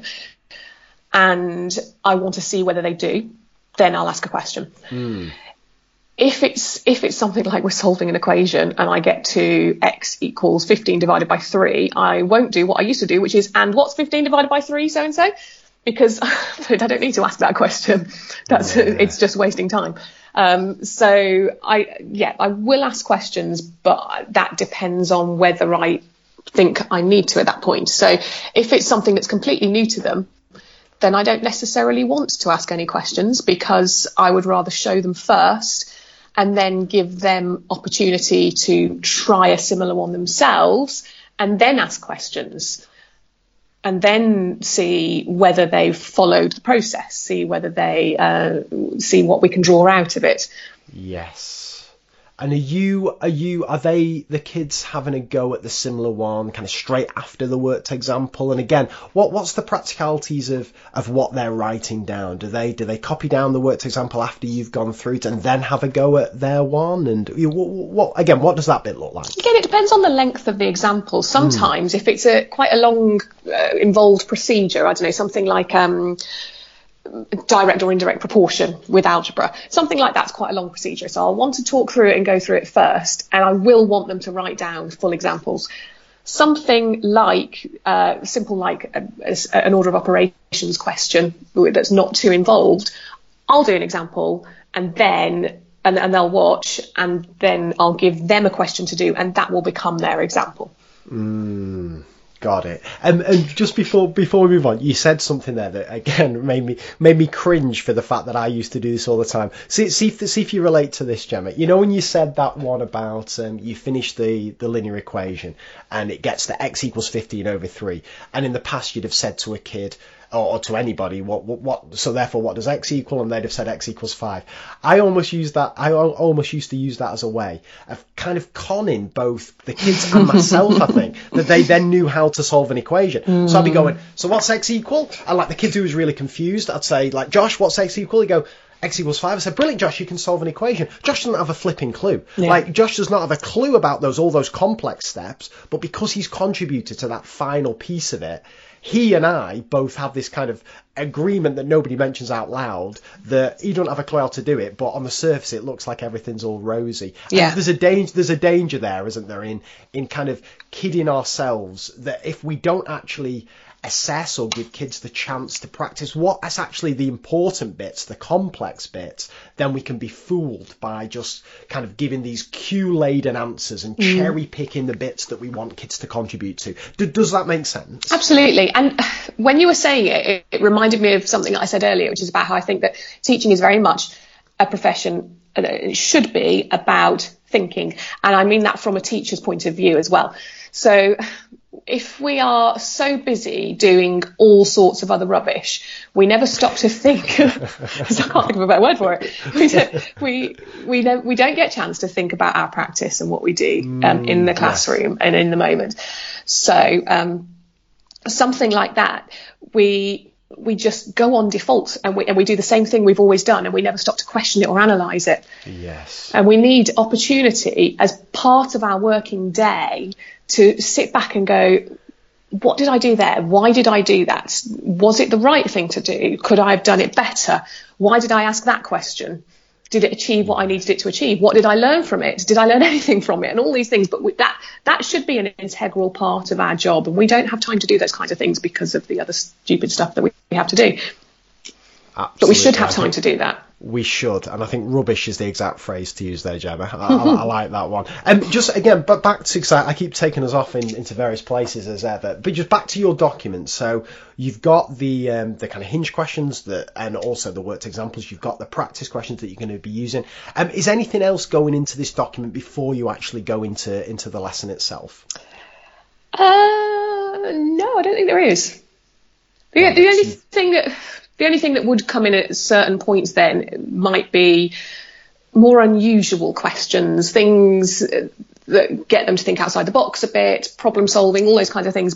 But like I said before, those will come in as we're going along. And sometimes I will think of something in the lesson and I'll write it on and add in a page and write it on there and then. Or I'll think of a challenge question during the lesson that's arisen out of something somebody said, and I'll add it in there and then. So it has to be flexible, and it has to be, you have to be able to adapt it as you go along, because you need to be able to respond to what's happening. Got it. And if you did do some kind of pre-planning of the problem solving stuff beforehand, what would be your sources? Where would you go to for those kind of questions or activities? Oh, that will vary again. Sometimes John Stewart again is brilliant. The Median website is absolutely superb. Then very often there's some lovely problem solving type questions on the new GCSE papers, and they're very good for long involved type questions. But I wouldn't present it as, oh look, here's a GCSE question. It's just, here's another challenge for you. And I like that's interesting. Why is that, Jim? Because again, I've done that in the past, like the big year 8s, we finished a unit of work. Here's the big challenge. Here's actually a question that kids 4 years older than you will be answering. And now look, you can have a go at it. I've never been entirely comfortable with that myself, and I'm interested in your reasoning. Why wouldn't you present it as a GCSE question? Because the exam is not why I teach, and it's not why I teach maths. The exam is something that happens at the end of year 11, and it samples the whole domain of the mathematics that I teach as a way of rank ordering students in order to give people outside some indication of how well they've grasped what they've learned. But the exam is not what I'm aiming for. What I'm aiming to do is teach as many of my students as I possibly can, as much mathematics as I possibly can. So if in that there is a really lovely question that happens to come from an exam paper, great. But I will only use it because it happens to come from an exam paper, not because I am training them to pass an exam, because that's not my purpose in teaching. And But don't get me wrong, I have been guilty, just like you said in the past, of going, oh, look, here's an exam question. We can do this now. And there was a time when we were told that that was best practice and we should be doing that. Yeah, that's right. So I'm not saying, I'm not trying to be totally ideological here and say that I've never done anything like that, because I have. But what I've done in recent years is realised that by doing that, I'm kind of, what's the best way to say this? I'm not thinking properly about teaching maths. I've got the wrong aim in sight. That makes perfect sense. That's a really nice way of looking at it. Can I ask as well, Gemma, one of the kind of recent trends on this podcast, well, probably over the last 18 months or so, is guests pointing out that the lesson is the wrong unit of time to think of in terms of planning. Whenever you've got this kind of document in front of you, are you thinking in terms of lessons? Are you thinking that I'll probably get to this point by the end of this hour or 50 minutes or whatever it is? Or is it very much fluid? You'll just see where you get to? Well, yes, I am thinking about that, but not in the way that I think you're asking here. So because I generally know through experience how long certain things are going to take, I generally know where I'm going to get to in it by the end of a lesson. Yes. But I'm not saying lesson 1, I'm going to do this. Lesson 2, I'm going to do this. Lesson 3, I'm going to do this. Because for exactly that phrase, and I don't want it to become a cliched phrase, but it is brilliant. The lesson is the wrong unit of time, because I think Mark McCourt uses a great phrase. He talks about learning episodes. Yes. And we need to think about an episode of learning or a sequence of learning, and however long that takes, it takes that long. And it might be that I get to a certain point on my flip chart after a lesson and a half, and that's okay. And I will make the judgment whether to carry on or whether to use remaining time to go back over things we've done previously or anything like that. But what I'm not going to do is say I'm going to artificially shoehorn this bit into this hour and this bit into this hour. Yeah, that makes. Oh, sorry. I was going to say also, to kind of state the obvious again, it's really interesting how in this school over here you can learn something in 50 minutes, but in that school over there it takes an hour and 15 minutes, because that's the difference in the times in their lessons, and it's very artificial. That is interesting. I like it. And can I ask as well, in terms of kind of retrieval, there's kind of two bits to this. I'm interested in your lessons where retrieval of kind of prior concepts comes into play. So let's tackle that first. Are there kind of fixed starters that you do? I mean, you mentioned the maths box, kind of mixed topic starter or low stakes quiz. Is that something? Does that happen every lesson? Is it a certain amount of times per week? And what else do you do, if anything, to make sure kids are retrieving things from knowledge that aren't just directly related to the current topic, in this case, order of operations?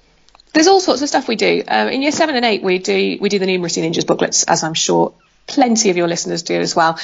And the reason we do those as starters is because it's a good way to just set routine.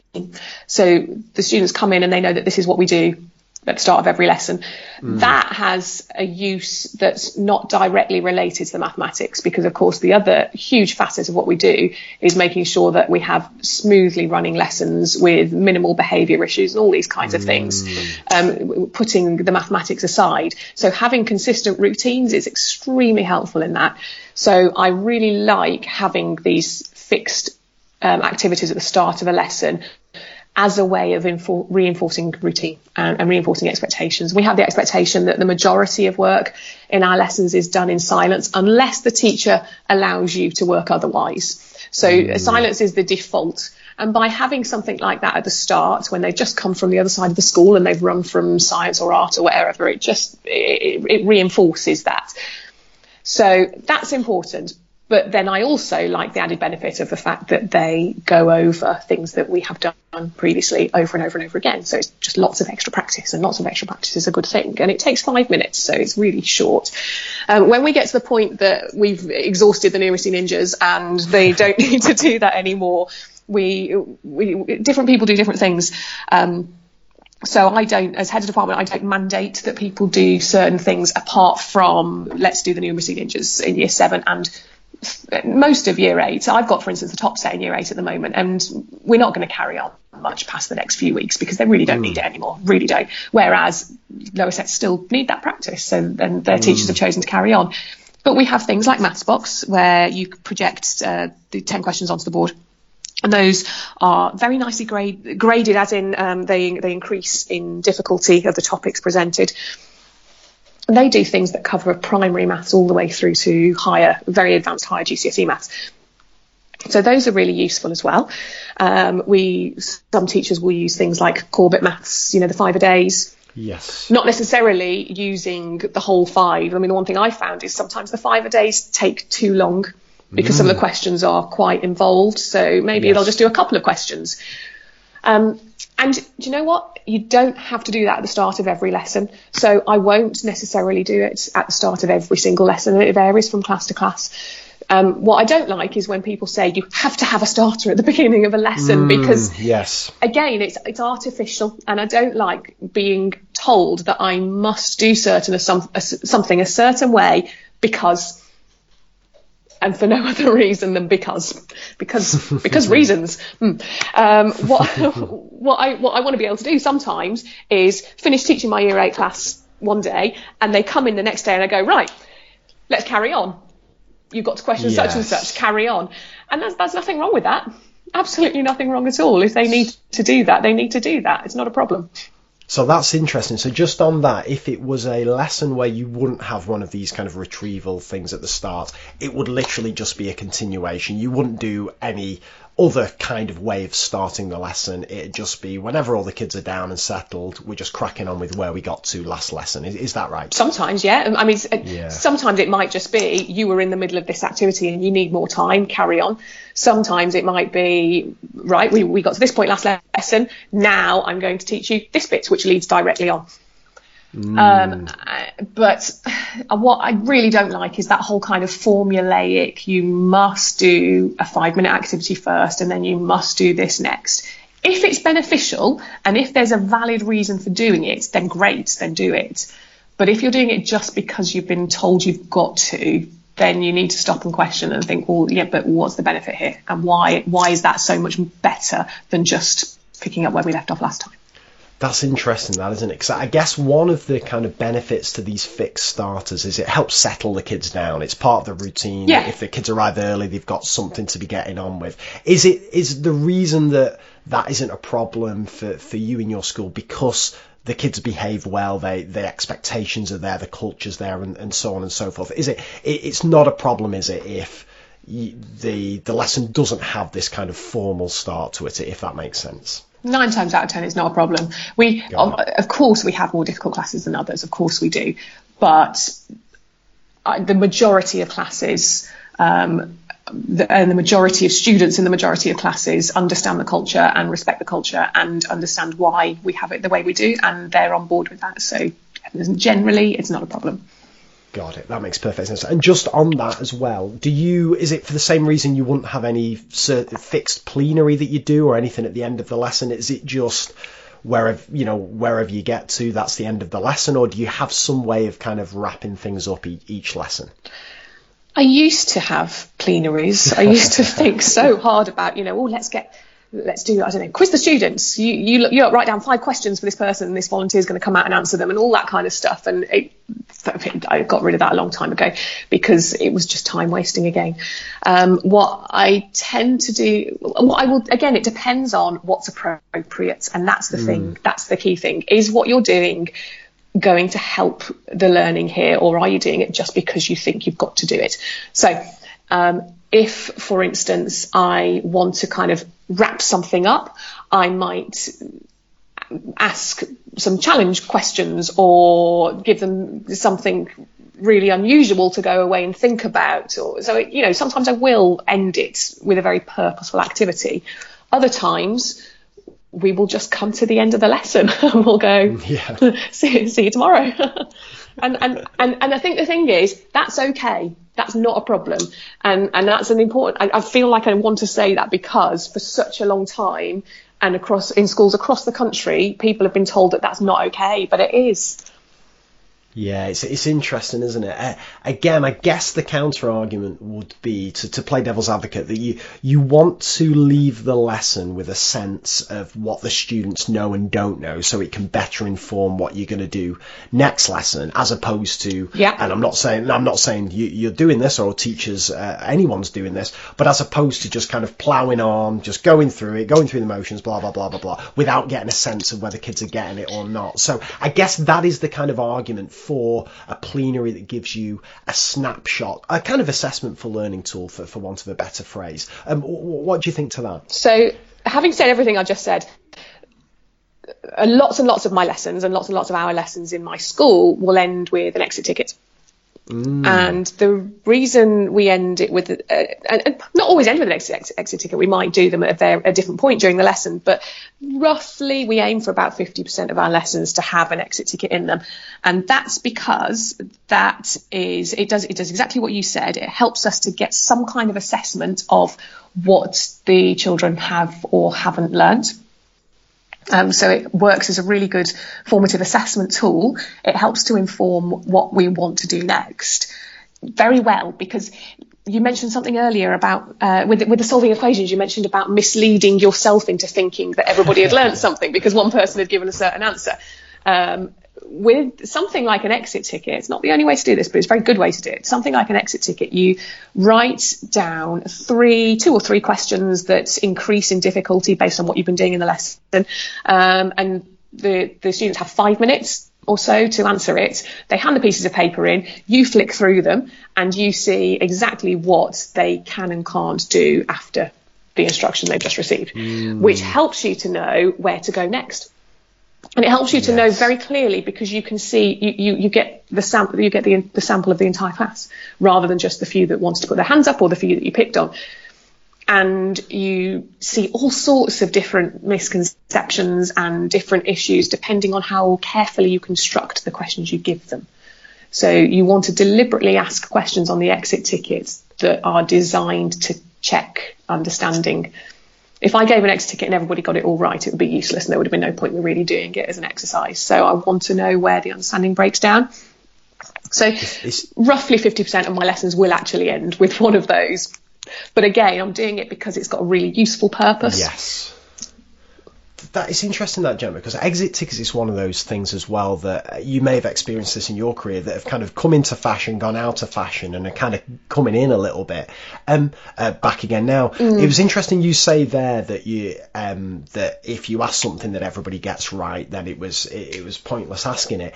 Are you writing these kind of? Are you pre-planning these, and do you know what the exit ticket's going to be if you're going to use them before the lesson, or are you kind of getting a sense of what's going on and then writing these down? And if it's the latter, if you write them in within the lesson, what's the practicalities of, again, just how the kids get them, if that makes sense? Is it projecting on the board, kids doing them on a bit of paper? What does it look like, these exit tickets? It depends on the questions we're doing. If it's something like, let's say, transformations, I will have them pre-printed because, well, for obvious time and logistical reasons. If it's something like solving equations, I'll make a judgment during the lesson depending on where we've got to and what I think I want to know, what I think I want to find out, where my hunches are, and I will give them a sheet of blank A5 paper, write the 3 questions on the board, and they just write on this blank paper exit ticket and their name, copy out the questions and do them. Got it. Can I ask as well, Gemma, we were talking about retrieval before, and I mentioned retrieval of kind of prior knowledge that kids have done, other topics, and you mentioned those in the starters. Of course, the other kind of type of retrieval is where you're directly building on what you've done the previous lesson and the lesson before and so on, and kind of integrating or interleaving those concepts into the latter lessons within this sequence. So is that something that you're deliberately doing when you've taught them the 4 operations of within order of operations? When you then move on to indices, once you've done the basics of indices, do then the 4 operations come into the mix there? And then when you do the third thing, both indices and the 4 operations come in. Is that something that's a feature of these sequences of lessons? Yeah, you can't see this. I'm nodding quite hard at the moment. Yeah, so what happens is there's elements of it in different ways. So something like the order of operations, it needs to build up, and it gets gradually and increasingly more and more complex, and it brings, and it kind of, it's like a pyramid going up and up. So yeah, you will learn about indices and how the indices work, and then you'll bring in the 4 operations, and you'll make the questions increasingly hard, but still within the realm of indices and 4 operations.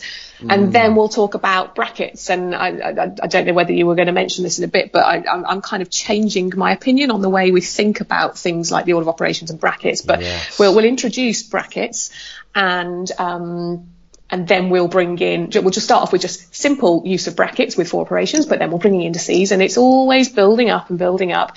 And then when I think that I'm happy that they've really got to grips with this order of operations, then I'll bring in other things, like we did a module a few months previously on calculators with decimals. So we'll do order of operations questions for decimals.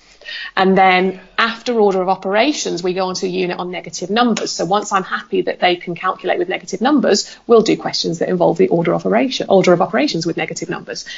And then similarly, when we go on to our fractions unit, and we've done the 4 ops with fractions, we'll do negative fractions, and we'll do order of operations with fractions in it. And we'll just gradually bring everything in and try and kind of knot it all together.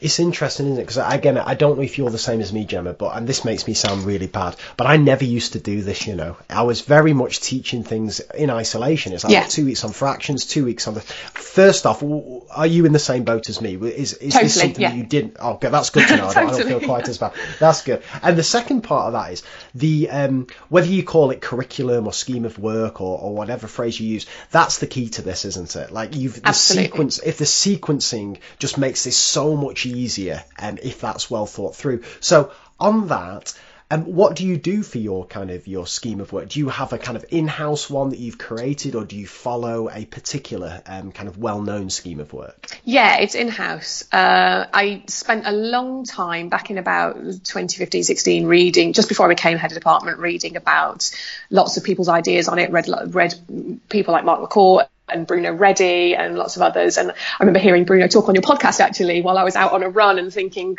oh yeah, that's great. I really like that. So I tried to build it on and who's the other one? Will Emeny with the numeracy ninjas. Yeah. So I tried to build it based on ideas that I liked from a range of people, and things like the work of the learning scientists who talk about things like interleaving and retrieval practice and all these things. So I took those ideas, and what I tried to do was sequence all of the kind of broad objectives across year 7 to 11 into what I thought felt like a good working sequence, so that things always built upon what came previously. Some things it felt to me like they had to go in a certain order. So especially at the start of year 7, that there is very deliberately the way it is. So we start with the 4 operations with integers and decimals, and we move on to powers, roots and primes, and in that we start to talk about HCF and LCM, and then we move on to order of operations, and then negative numbers, and then fractions, which includes the 4 operations on fractions, which traditionally is not something I would have done until about year 8 or year 9 normally. Yeah.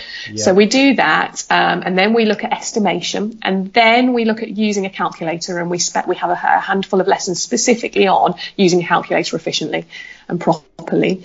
And at that point, we bring in things like percentages, and then other things that when we allow them to use a calculator as well.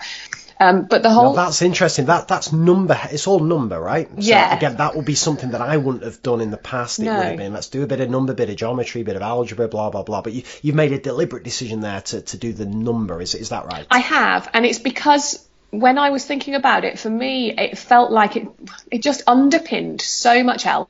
And I wanted them to spend a long time on it and to go into it in a lot of depth before we moved on. And I mean, going back to the idea of sequencing, there are some things what I did basically was I got loads of Post-it notes and and slips of paper, and I wrote all of these topics and subtopics down, and I just tried to put them in order. And I realised that some things have to come after other things, and other topics could go anywhere. Something like scatter graphs, you can put that wherever you want.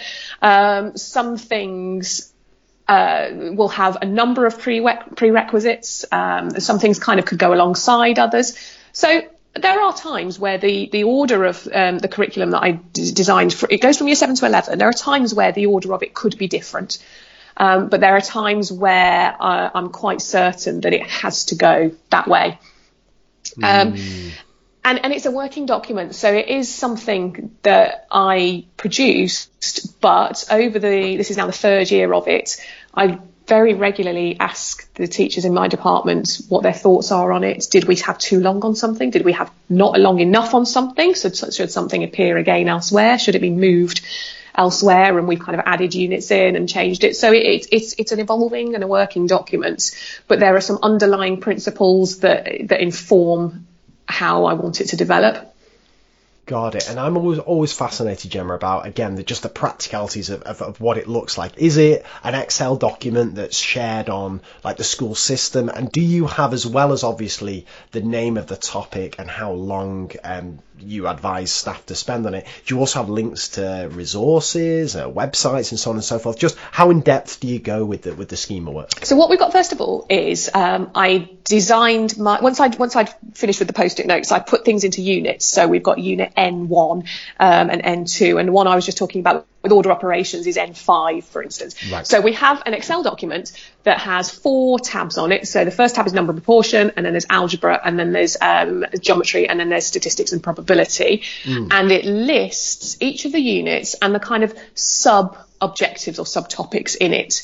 So something like negative numbers, N6, might start with like N6.1 is ordering numbers. N6.2 would be addition and subtraction of negatives, and N6.3 would be multiplication and division of negatives, and so on. And N6.5, for instance, might be order of operations with negative numbers. So it just lists what the things are that are to be covered in this unit in the broadest and simplest terms. Then, as a separate Excel document, every year I have a document that has every week of the year going down the left, and across the top I've got year 7, year 8, year 9, year 10, year 11. By the time we get to year 9, we've got year 9 higher and year 9 foundation, so it kind of splits a bit there. And in week 1, it will say start unit such and such, and then say in week 6 it might say end unit such and such. So they know. So the teachers know that they have this block of time in which to cover that unit. And I don't try and constrain it by half terms, because that changes, of course, every year. And it's this idea of going back to what we said about a lesson being the wrong unit of time. You can extrapolate that, and a half term is the wrong unit of time to force, a certain section of work into. So I just say, well, this unit is going to be 4 weeks or 3 weeks or whatever. So this is where we start it. This is where we end it. And then I also in there say where we're going to have assessments and which units they're going to be on. So that's the kind of general, this is how we're going to fit everything in time document.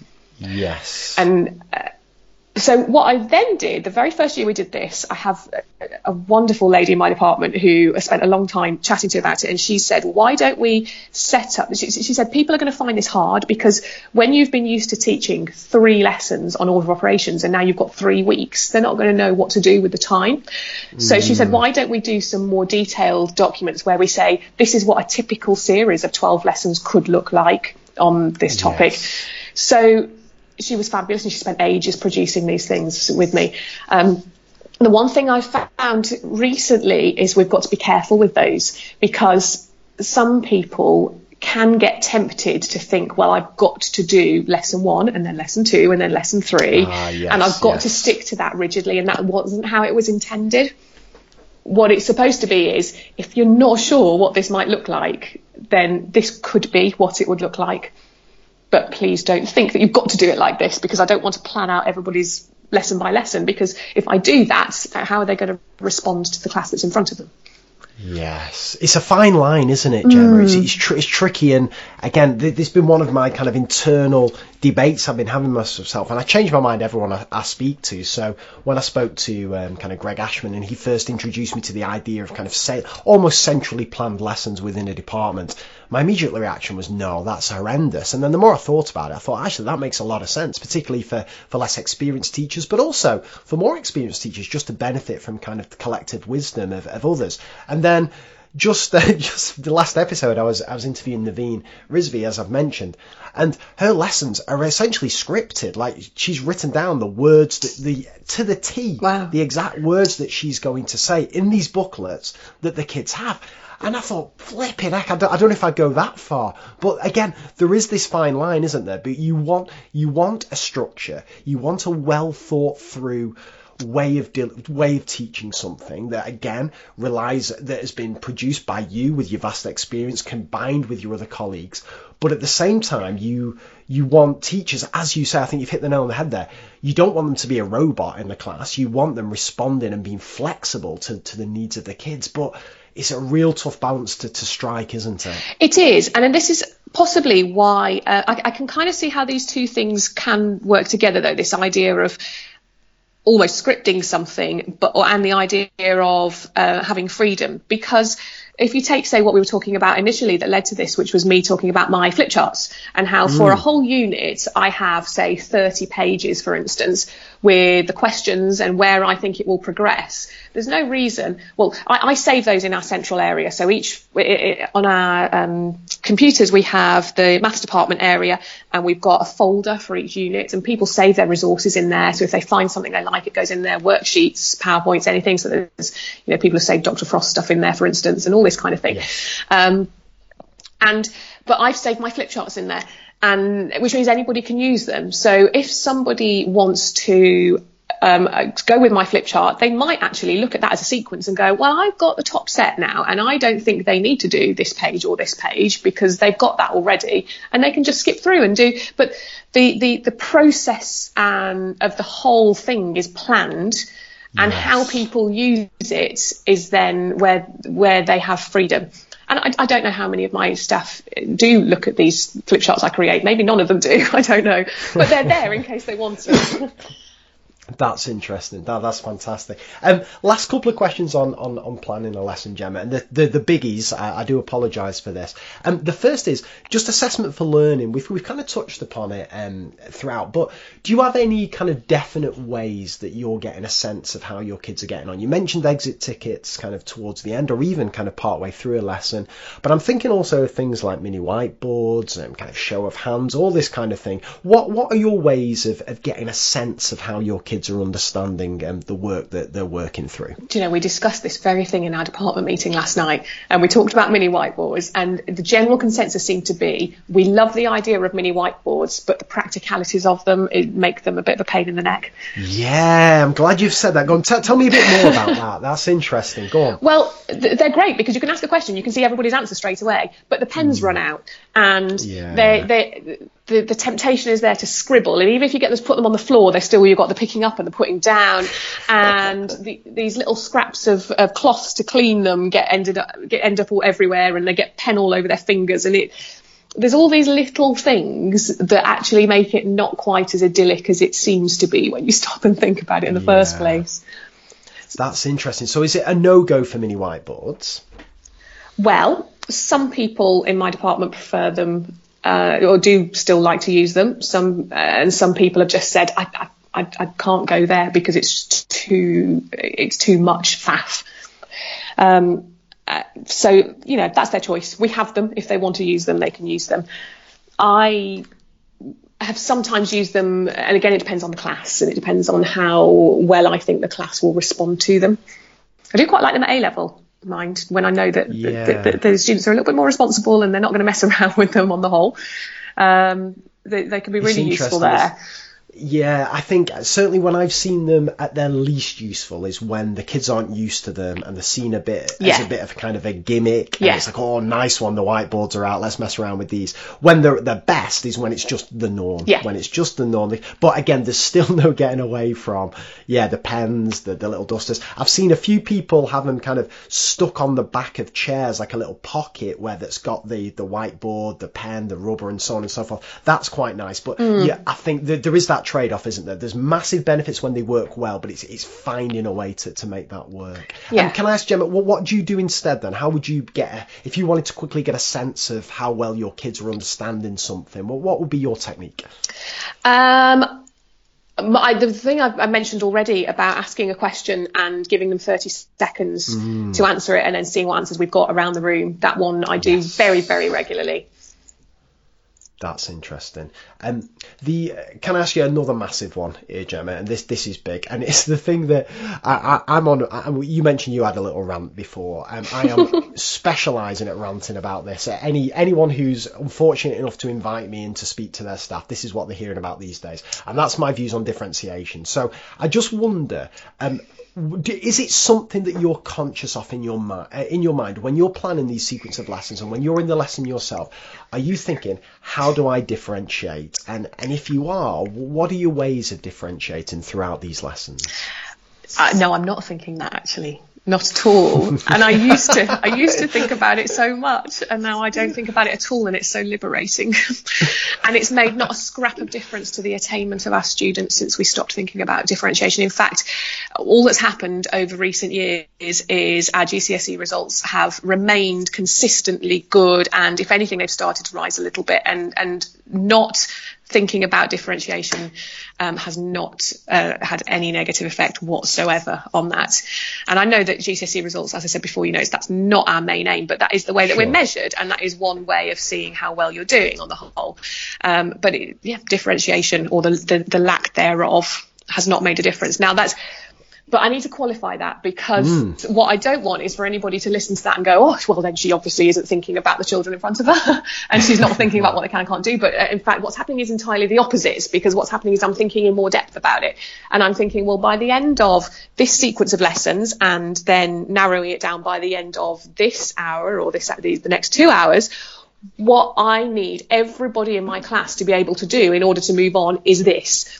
So how do I design my lessons and what we do to make sure they can all do that? And if there are some that get there sooner than others, then there are all sorts of things that I can and will do. I might, for instance, set challenge questions that get them to think more deeply.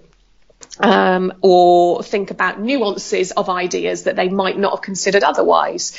I might sometimes I have absolutely no problem with somebody who understands something spending an extra 10 minutes doing some more questions on it, because it's 10 minutes and that extra practice is not going to hurt them. It's going to be nothing but good. So I remember agonizing before over, oh no, so and so, I know they're going to get this really quickly, what on earth am I going to do to give them to do?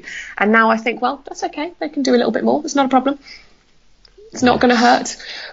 But that comes in a wider context of thinking so much more carefully about what everybody's doing, and where I want them all to be at. And the one thing I particularly really dislike now is and I've not done it for a long time, and I'm glad it went a while ago, but it's this idea of differentiated learning objectives and all and most and some. Because for me, the minute you set a lesson out and you go, well, some children in this class are only going to be able to do this, you're putting a ceiling on them. So I think it's having the opposite effect, because people used to present differentiation to us as a way of making sure that everybody had access to what you're teaching. Whereas actually, if you approach it in the way I just mentioned, what's happening with the almost some, what's happening is that you're putting a ceiling on a certain number of children in your class. And you're saying, I automatically expect that you're not going to be able to do as well as so-and-so. Absolutely, and especially if you're making the decisions of who those kids are before the lesson, you're asking for trouble, because again, you'll inevitably, if you're anything like me, you'll have got it wrong. Kids will surprise you, and it's almost a self-fulfilling prophecy. You expect kids to struggle, and then they end up struggling. And also, if you're making that decision in the class, then you're basing it on pretty dodgy evidence. Like, a couple of kids answered a couple of questions quite well, so all of a sudden you panic and give them some extension work and so on and so forth. It's fascinating, is differentiation. Now, Gemma, something's happened here during this interview, and it's only happened, I would say, well, I'll tell you the people it's happened to. Danny Quinn, Chris Bolton, and Naveen Rizvi. And that is, I have a set of questions to ask you, and we've spent 2 hours, and I've asked you the first question, how do you plan a lesson? So I'm going going to ask you, I've got one more question I want to ask you here, but I'm going to ask you, will you return to the podcast for part 2, Gemma? Because as a little teaser trailer for the things that we haven't discussed, I've got a whole series of questions on running a maths department, which when I interviewed Amir Arazu, it was one of our most popular podcasts because people were fascinated, whether they're actual heads of departments or aspiring heads of department, or just kind of teachers who want to hear how other departments are run. They love anything like that, and I love anything like that. So I've got a load of questions on running a department. We've got absolutely nowhere near them. And then we've got the small matter of your absolutely brilliant book that we haven't gone anywhere near, How to Enhance Your Mathematics Subject Knowledge. You've also managed to tease about that you've completely changed the way that you teach order of operations. I haven't even got round to asking you that. And then we've got all your reflections to do. So, Gemma, before I ask you my final question, will you return to the podcast for a part 2? All right, Craig. Good. I mean, the beauty of that is you couldn't really say no because it's No. live on air. So This that's is very the way I like true. to. That's the way I like to kind of trick people into that. So that's fantastic. And genuinely, I think that will be a fascinating conversation about focusing on those 3 areas. But let me ask you one final question before I let you go. And that is you've written a load of blog posts that I've absolutely loved. But one kind of resurfaced on Twitter not so long ago. And I think you wrote it probably 2 years ago now. I think it was 2017, and that was your one on silence. Yeah. And I thought it was an absolutely wonderful post, and I'll put a link to it in the show notes from this episode. But I just wanted, just to end this part of the conversation, because it's directly relevant to how you run your lessons and what they look like. Can you just talk us through your changing views on kind of silence in the classroom and what you think now, if that's all right? I think I used to be a little bit scared by silence.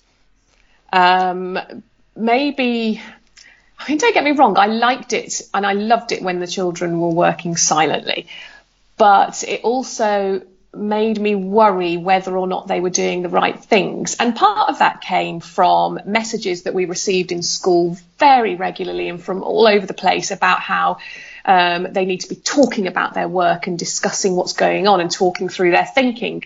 And talk was seen as such, it was seen as almost the most important way to learn. Explaining things to others was supposed to make you learn it much better. And I never really liked group work because I didn't like the fact that it was so easy for the students to go off task and for them to not really do what you wanted them to do. And also they might be very, very well behaved, but never actually do anything because they would just hide behind the ones who were more vocal and the ones who were more confident and all these kinds of things. Yes. So all of those things I started to think about. And I was very lucky because I'd always taught, for the majority of my career, taught in this school, and in our maths department, our head of department had absolutely no issue with us asking the children to work in silence. So I was very lucky there because it was never seen as completely taboo. But when I started to think about it in more detail, I realised that actually I think for me, silence is important for so many things. So the first and most obvious one that sprung to mind was behaviour. And the fact that if the students know that they are not allowed to talk, then it's much, much harder for them to misbehave. Much, much harder. They have to be very creative about it if they're in silence. And the majority of them will therefore just give in and do what you ask them to do. So that's the first thing. I think it's very important for that. And once you've established the general ethos of we work in silence, unless I allow you to otherwise, it means that the periods of discussion can be much more productive because they understand that they're there for a reason and that they are time limited and therefore they need to make the most of them and do them well. So by having a default of silence, not automatically, but you're more likely to have more productive discussion when you do allow it. So apart from just behaviour, it's really important for concentration. I think I remember I wrote on that blog post that I was sat writing it on my settee in a quiet lounge. That's right, yes. If I'd been trying to do it with the TV on or with the kids running around playing, I would have been so much less productive. It would have taken me longer to do. It would have been harder to think about the ideas I was trying to think about. And that's because there are distractions. And it comes back to the split attention effect that we mentioned earlier. If you have silence, you are much more likely to be able to focus on the right things. Now, of course, you could have students sat there in silence doing nothing and not thinking about anything. Of course you could. But I think you're less likely to have the problem of them not thinking than in silence than you are if they're talking, or if they're in groups and they're allowed to talk. I think it's much more likely if they're talking. And I kind of came to the point where I approached it a bit like Pascal's wager. Pascal's wager, for anybody who doesn't know, is where Pascal tried to weigh up the existence of God. And he said, if God does exist and I do believe in him, great, I'm going to heaven. And if he doesn't exist and I do believe in him, well, doesn't matter either way. But if he doesn't exist and I don't believe in him, no problem. But if he doesn't exist and if he does exist and I don't believe in him, then we've got a problem because I'm going to hell, and that's really bad. So that's the one I want to avoid. And it's not scientific, and there are reasons. There are lots and lots of good theological and psychological reasons why you can argue that actually Pascal's wager is not very valid. But I decided to take it as a way of approaching silence in the classroom. So what I did was I thought about whether or not I allow or disallow talking as for the majority of time. Yes. And the effect of doing such a thing, or the effect of talking on learning. So if talking has a good effect on learning and I allow it, then great. If it has a good effect and I don't allow it, then that means that the pupils will miss out on the benefits of discussion. So what about if talking has a nil effect on learning? Well, then it doesn't matter at all whether or not I allow it. But if talking has a bad effect on learning and I allow it, then they will learn less due to talking. Yes. And if it has a bad effect on talking and I don't allow it, then they will learn more. So for me, trying to kind of weigh it all up, it struck me that ultimately, either way, if I just say the majority of the time you are working in silence, I am more likely to have students thinking harder, working harder, and therefore doing better. So that was the conclusion that I came to, really. I think it was as I say, it was absolutely brilliant post, and I think definitely for split attention effect, I think that was massive. And when I give talks, and luckily when people have read my book, and I advocate kind of silent teaching and working in silence, one of the things that often comes back is particularly students who have English as an additional language, or students who are autistic, they are really kind of vulnerable in these kind of noisy environments. They find it hard to follow the conversation. It can be quite intimidating. It can induce anxiety and so on and so forth. So for that reason, definitely. But I'll tell you the bit I really that I hadn't considered before, Gemma, until I read your post, which I thought was really, really powerful, was the fact that when you therefore do allow discussion, they make more of it. Students think, well, she must be allowing this for a reason. Yeah. So let's buy into it more. And I think that's something that I certainly hadn't considered before, and I think that's nice. I think that was lovely. So Gemma, as I say, I've forced you to kind of sign a verbal agreement to come back on the show, but there'll be a riot if you don't, because as I say, we've got to run in a maths department, talk about your book, do your reflections and your big three as well. But I tell you what, that has been one of my favourite discussions in terms of planning a lesson. I thought it was fascinating. 2 hours you've taken us through thinking about the sequences of lessons on order of operations, and it's just been fascinating to go into the finer detail with you. So I hope that hasn't been too painful a process for you, Gemma, and I cannot wait for you to return to the podcast. No, I've thoroughly enjoyed it.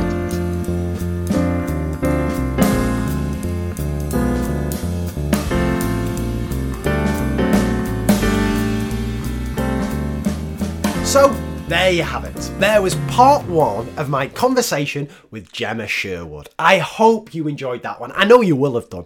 And I hope you got as much out of it as I did. And as I say, Gemma will be returning to the podcast in the near future to talk about her wonderful book and also the challenges and her little tips for running a maths department. But if you've got any questions based on what you've heard so far for Gemma, then drop me an email or send me a tweet and I'll ask them to her in part 2.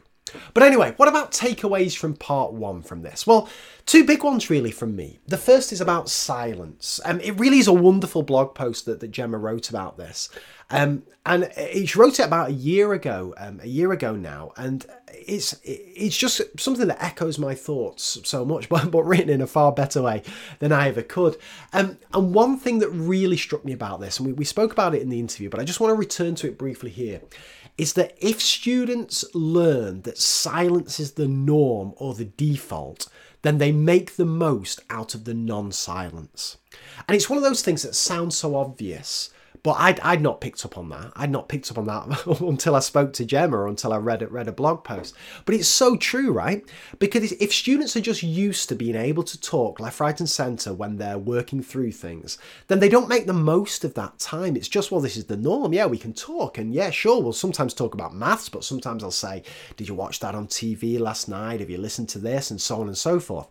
But if silence becomes the norm, then one of two things happens. Firstly, I think students make the most out of the non-silence, so that whenever you say, okay, for the next 2 or 3 minutes, you can talk to the person next to you, then I think kids start to think, okay, well, I best make the most of this time. If sir or miss is saying that now I can talk, there must be a really good reason for it. So actually, this problem I've been struggling with, I'm going to ask the person next to me, because I might not get this time again now, so I'm going to make the most of this time. So that's the first thing that happens.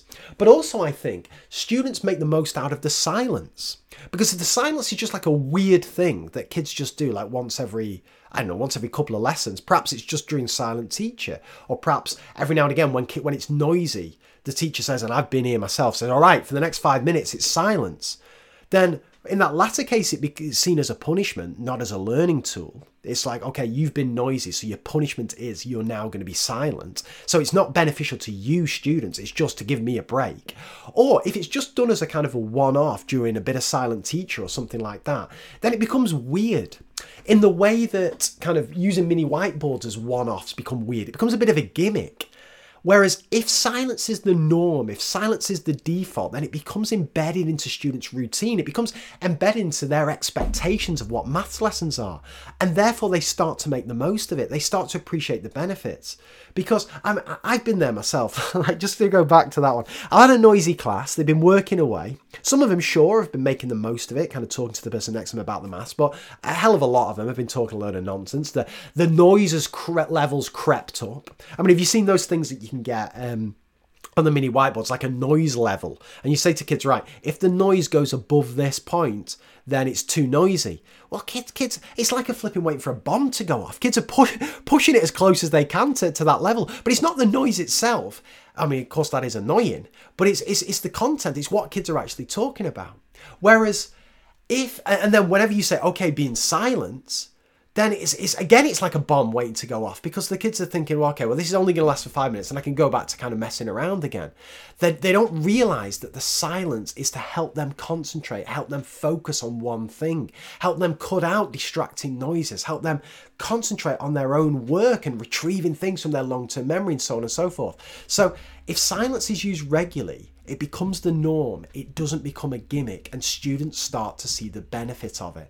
And that has become a massive one for me now. And it takes a long time, particularly if kids aren't used to it. It's great at the start of the year, particularly if you inherit a class for the first time, or if you get year 7s or something like that, because they don't have any prior expectations. But trying to bring it in March or April or something like that is tough. It is tough. But I do believe students start to see the benefit of it. And starting with silent teacher on a regular basis whenever doing worked examples, and then also the first time students start working on a set of problems or an activity, starting them in silence. And I use this 4-2 combo: 4 minutes of silence, 2 minutes of talking, 4 minutes of silence, 2 minutes of talking. And sure, some kids are going to take the mick and talk about non-math stuff, but more kids than I expected to make the most of that time. So yeah, just reflecting on silence, that conversation with Gemma has made me think really hard about that, and just how to make students value it. And I think silence being the norm or the default and not a gimmick allows kids to make the most of the silence and make the most of the non-silence. And the second and final thing I wanted to reflect on is Gemma's planning of lessons. Now, again, this has become a regular theme on the podcast. We are no longer planning one-off lessons. We're thinking about sequences of lessons. And looking back now, I can't believe how bad my planning used to be. it used to be just one-off lessons. And it's whenever, when you've got 5 lessons a day and you're knackered, you think in terms of one-off lessons. Well, when I was on good form, on a Sunday, I'd try and plan the lessons for the week. But even then, if on my scheme of work, I've got fractions for 2 weeks, I wouldn't plan all the fractions lessons together. Best case, I'd plan 3 or 4 of them. But I'd still think of them in kind of single unit blocks. Lesson 1, we do this. Box that off. Lesson 2, we do a starter, a main, a plenary, box that off. Lesson 3 is all about this. Whereas what my kind of far more experienced and better teacher guests than I am have really taught me over these last few years is that's the wrong way to do it. It's about a sequence of lessons, and almost wherever the lesson ends, it doesn't matter. You just pick up from where you started the next time. It doesn't have to be in these discrete blocks. And one concept that has really helped me think about this, and Gemma referred to it in the podcast, is the concept of a learning episode. Now, I first read about this from Mark McCourt in his excellent series of blog posts on mastery, and it was in part 3. And if you haven't read these, I'll put a link to them in the show notes. But if you just Google Mark McCourt mastery blog, you'll see it. And part 3, it's a flipping epic. It's like 20-odd thousand words. But in it, he introduces the concept of a learning episode, and he defines it to be the amount of time required to grip a novel idea. And Mark goes on to say, crucially, there's no fixed time period for this. Some things can be learnt in an hour, but some things may take weeks or years. And I've really been thinking of this concept of a learning episode to help my planning. And Mark has kind of wonderful diagrams, how he thinks about these learning episodes. But I've tried to really kind of simplify it for what works for me. And I'm still playing around with this. But what I'm thinking of at the moment is when I'm planning a sequence of lessons out now, I think to myself, okay, let's start with an introduction. Let's start with a way of introducing this concept. Now, I'm going to put out I don't quite know the order of this, but I don't know whether it'll have been out yet, my interview with Alex Quigley, an English teacher. But he really brought home to me the importance of the etymology of words. So showing kids where words come from and how they fit into the bigger picture of other words that they will have encountered within the subject. And that for me has almost become my favourite way of introducing a concept. So take something like polygon or mean or median, breaking that word down. What do each component of that word mean? Where else have we seen this in mathematics? So some form of introduction. And it may be like a video hook. It may be some GeoGebra dynamic file, or it may be a striking image to take advantage of the modality effect. Keep the text away, just a striking image on there to provoke discussion, but some way of introducing the topic. And then I'll move into atomization. Now, this is something I'm going to be talking more about with Naveen Rizvi when she comes back on the show for part 2. This idea of breaking down a complex process into its atoms and sorting out each of those atoms, those building blocks first. Because the way I've started thinking about worked examples now, and I hope this makes sense, that worked examples should be a novel way of putting together pre-existing knowledge. So kids have got all these atoms of knowledge. They can do all these individual things really well. And then the worked example is just a novel way of putting that back together again.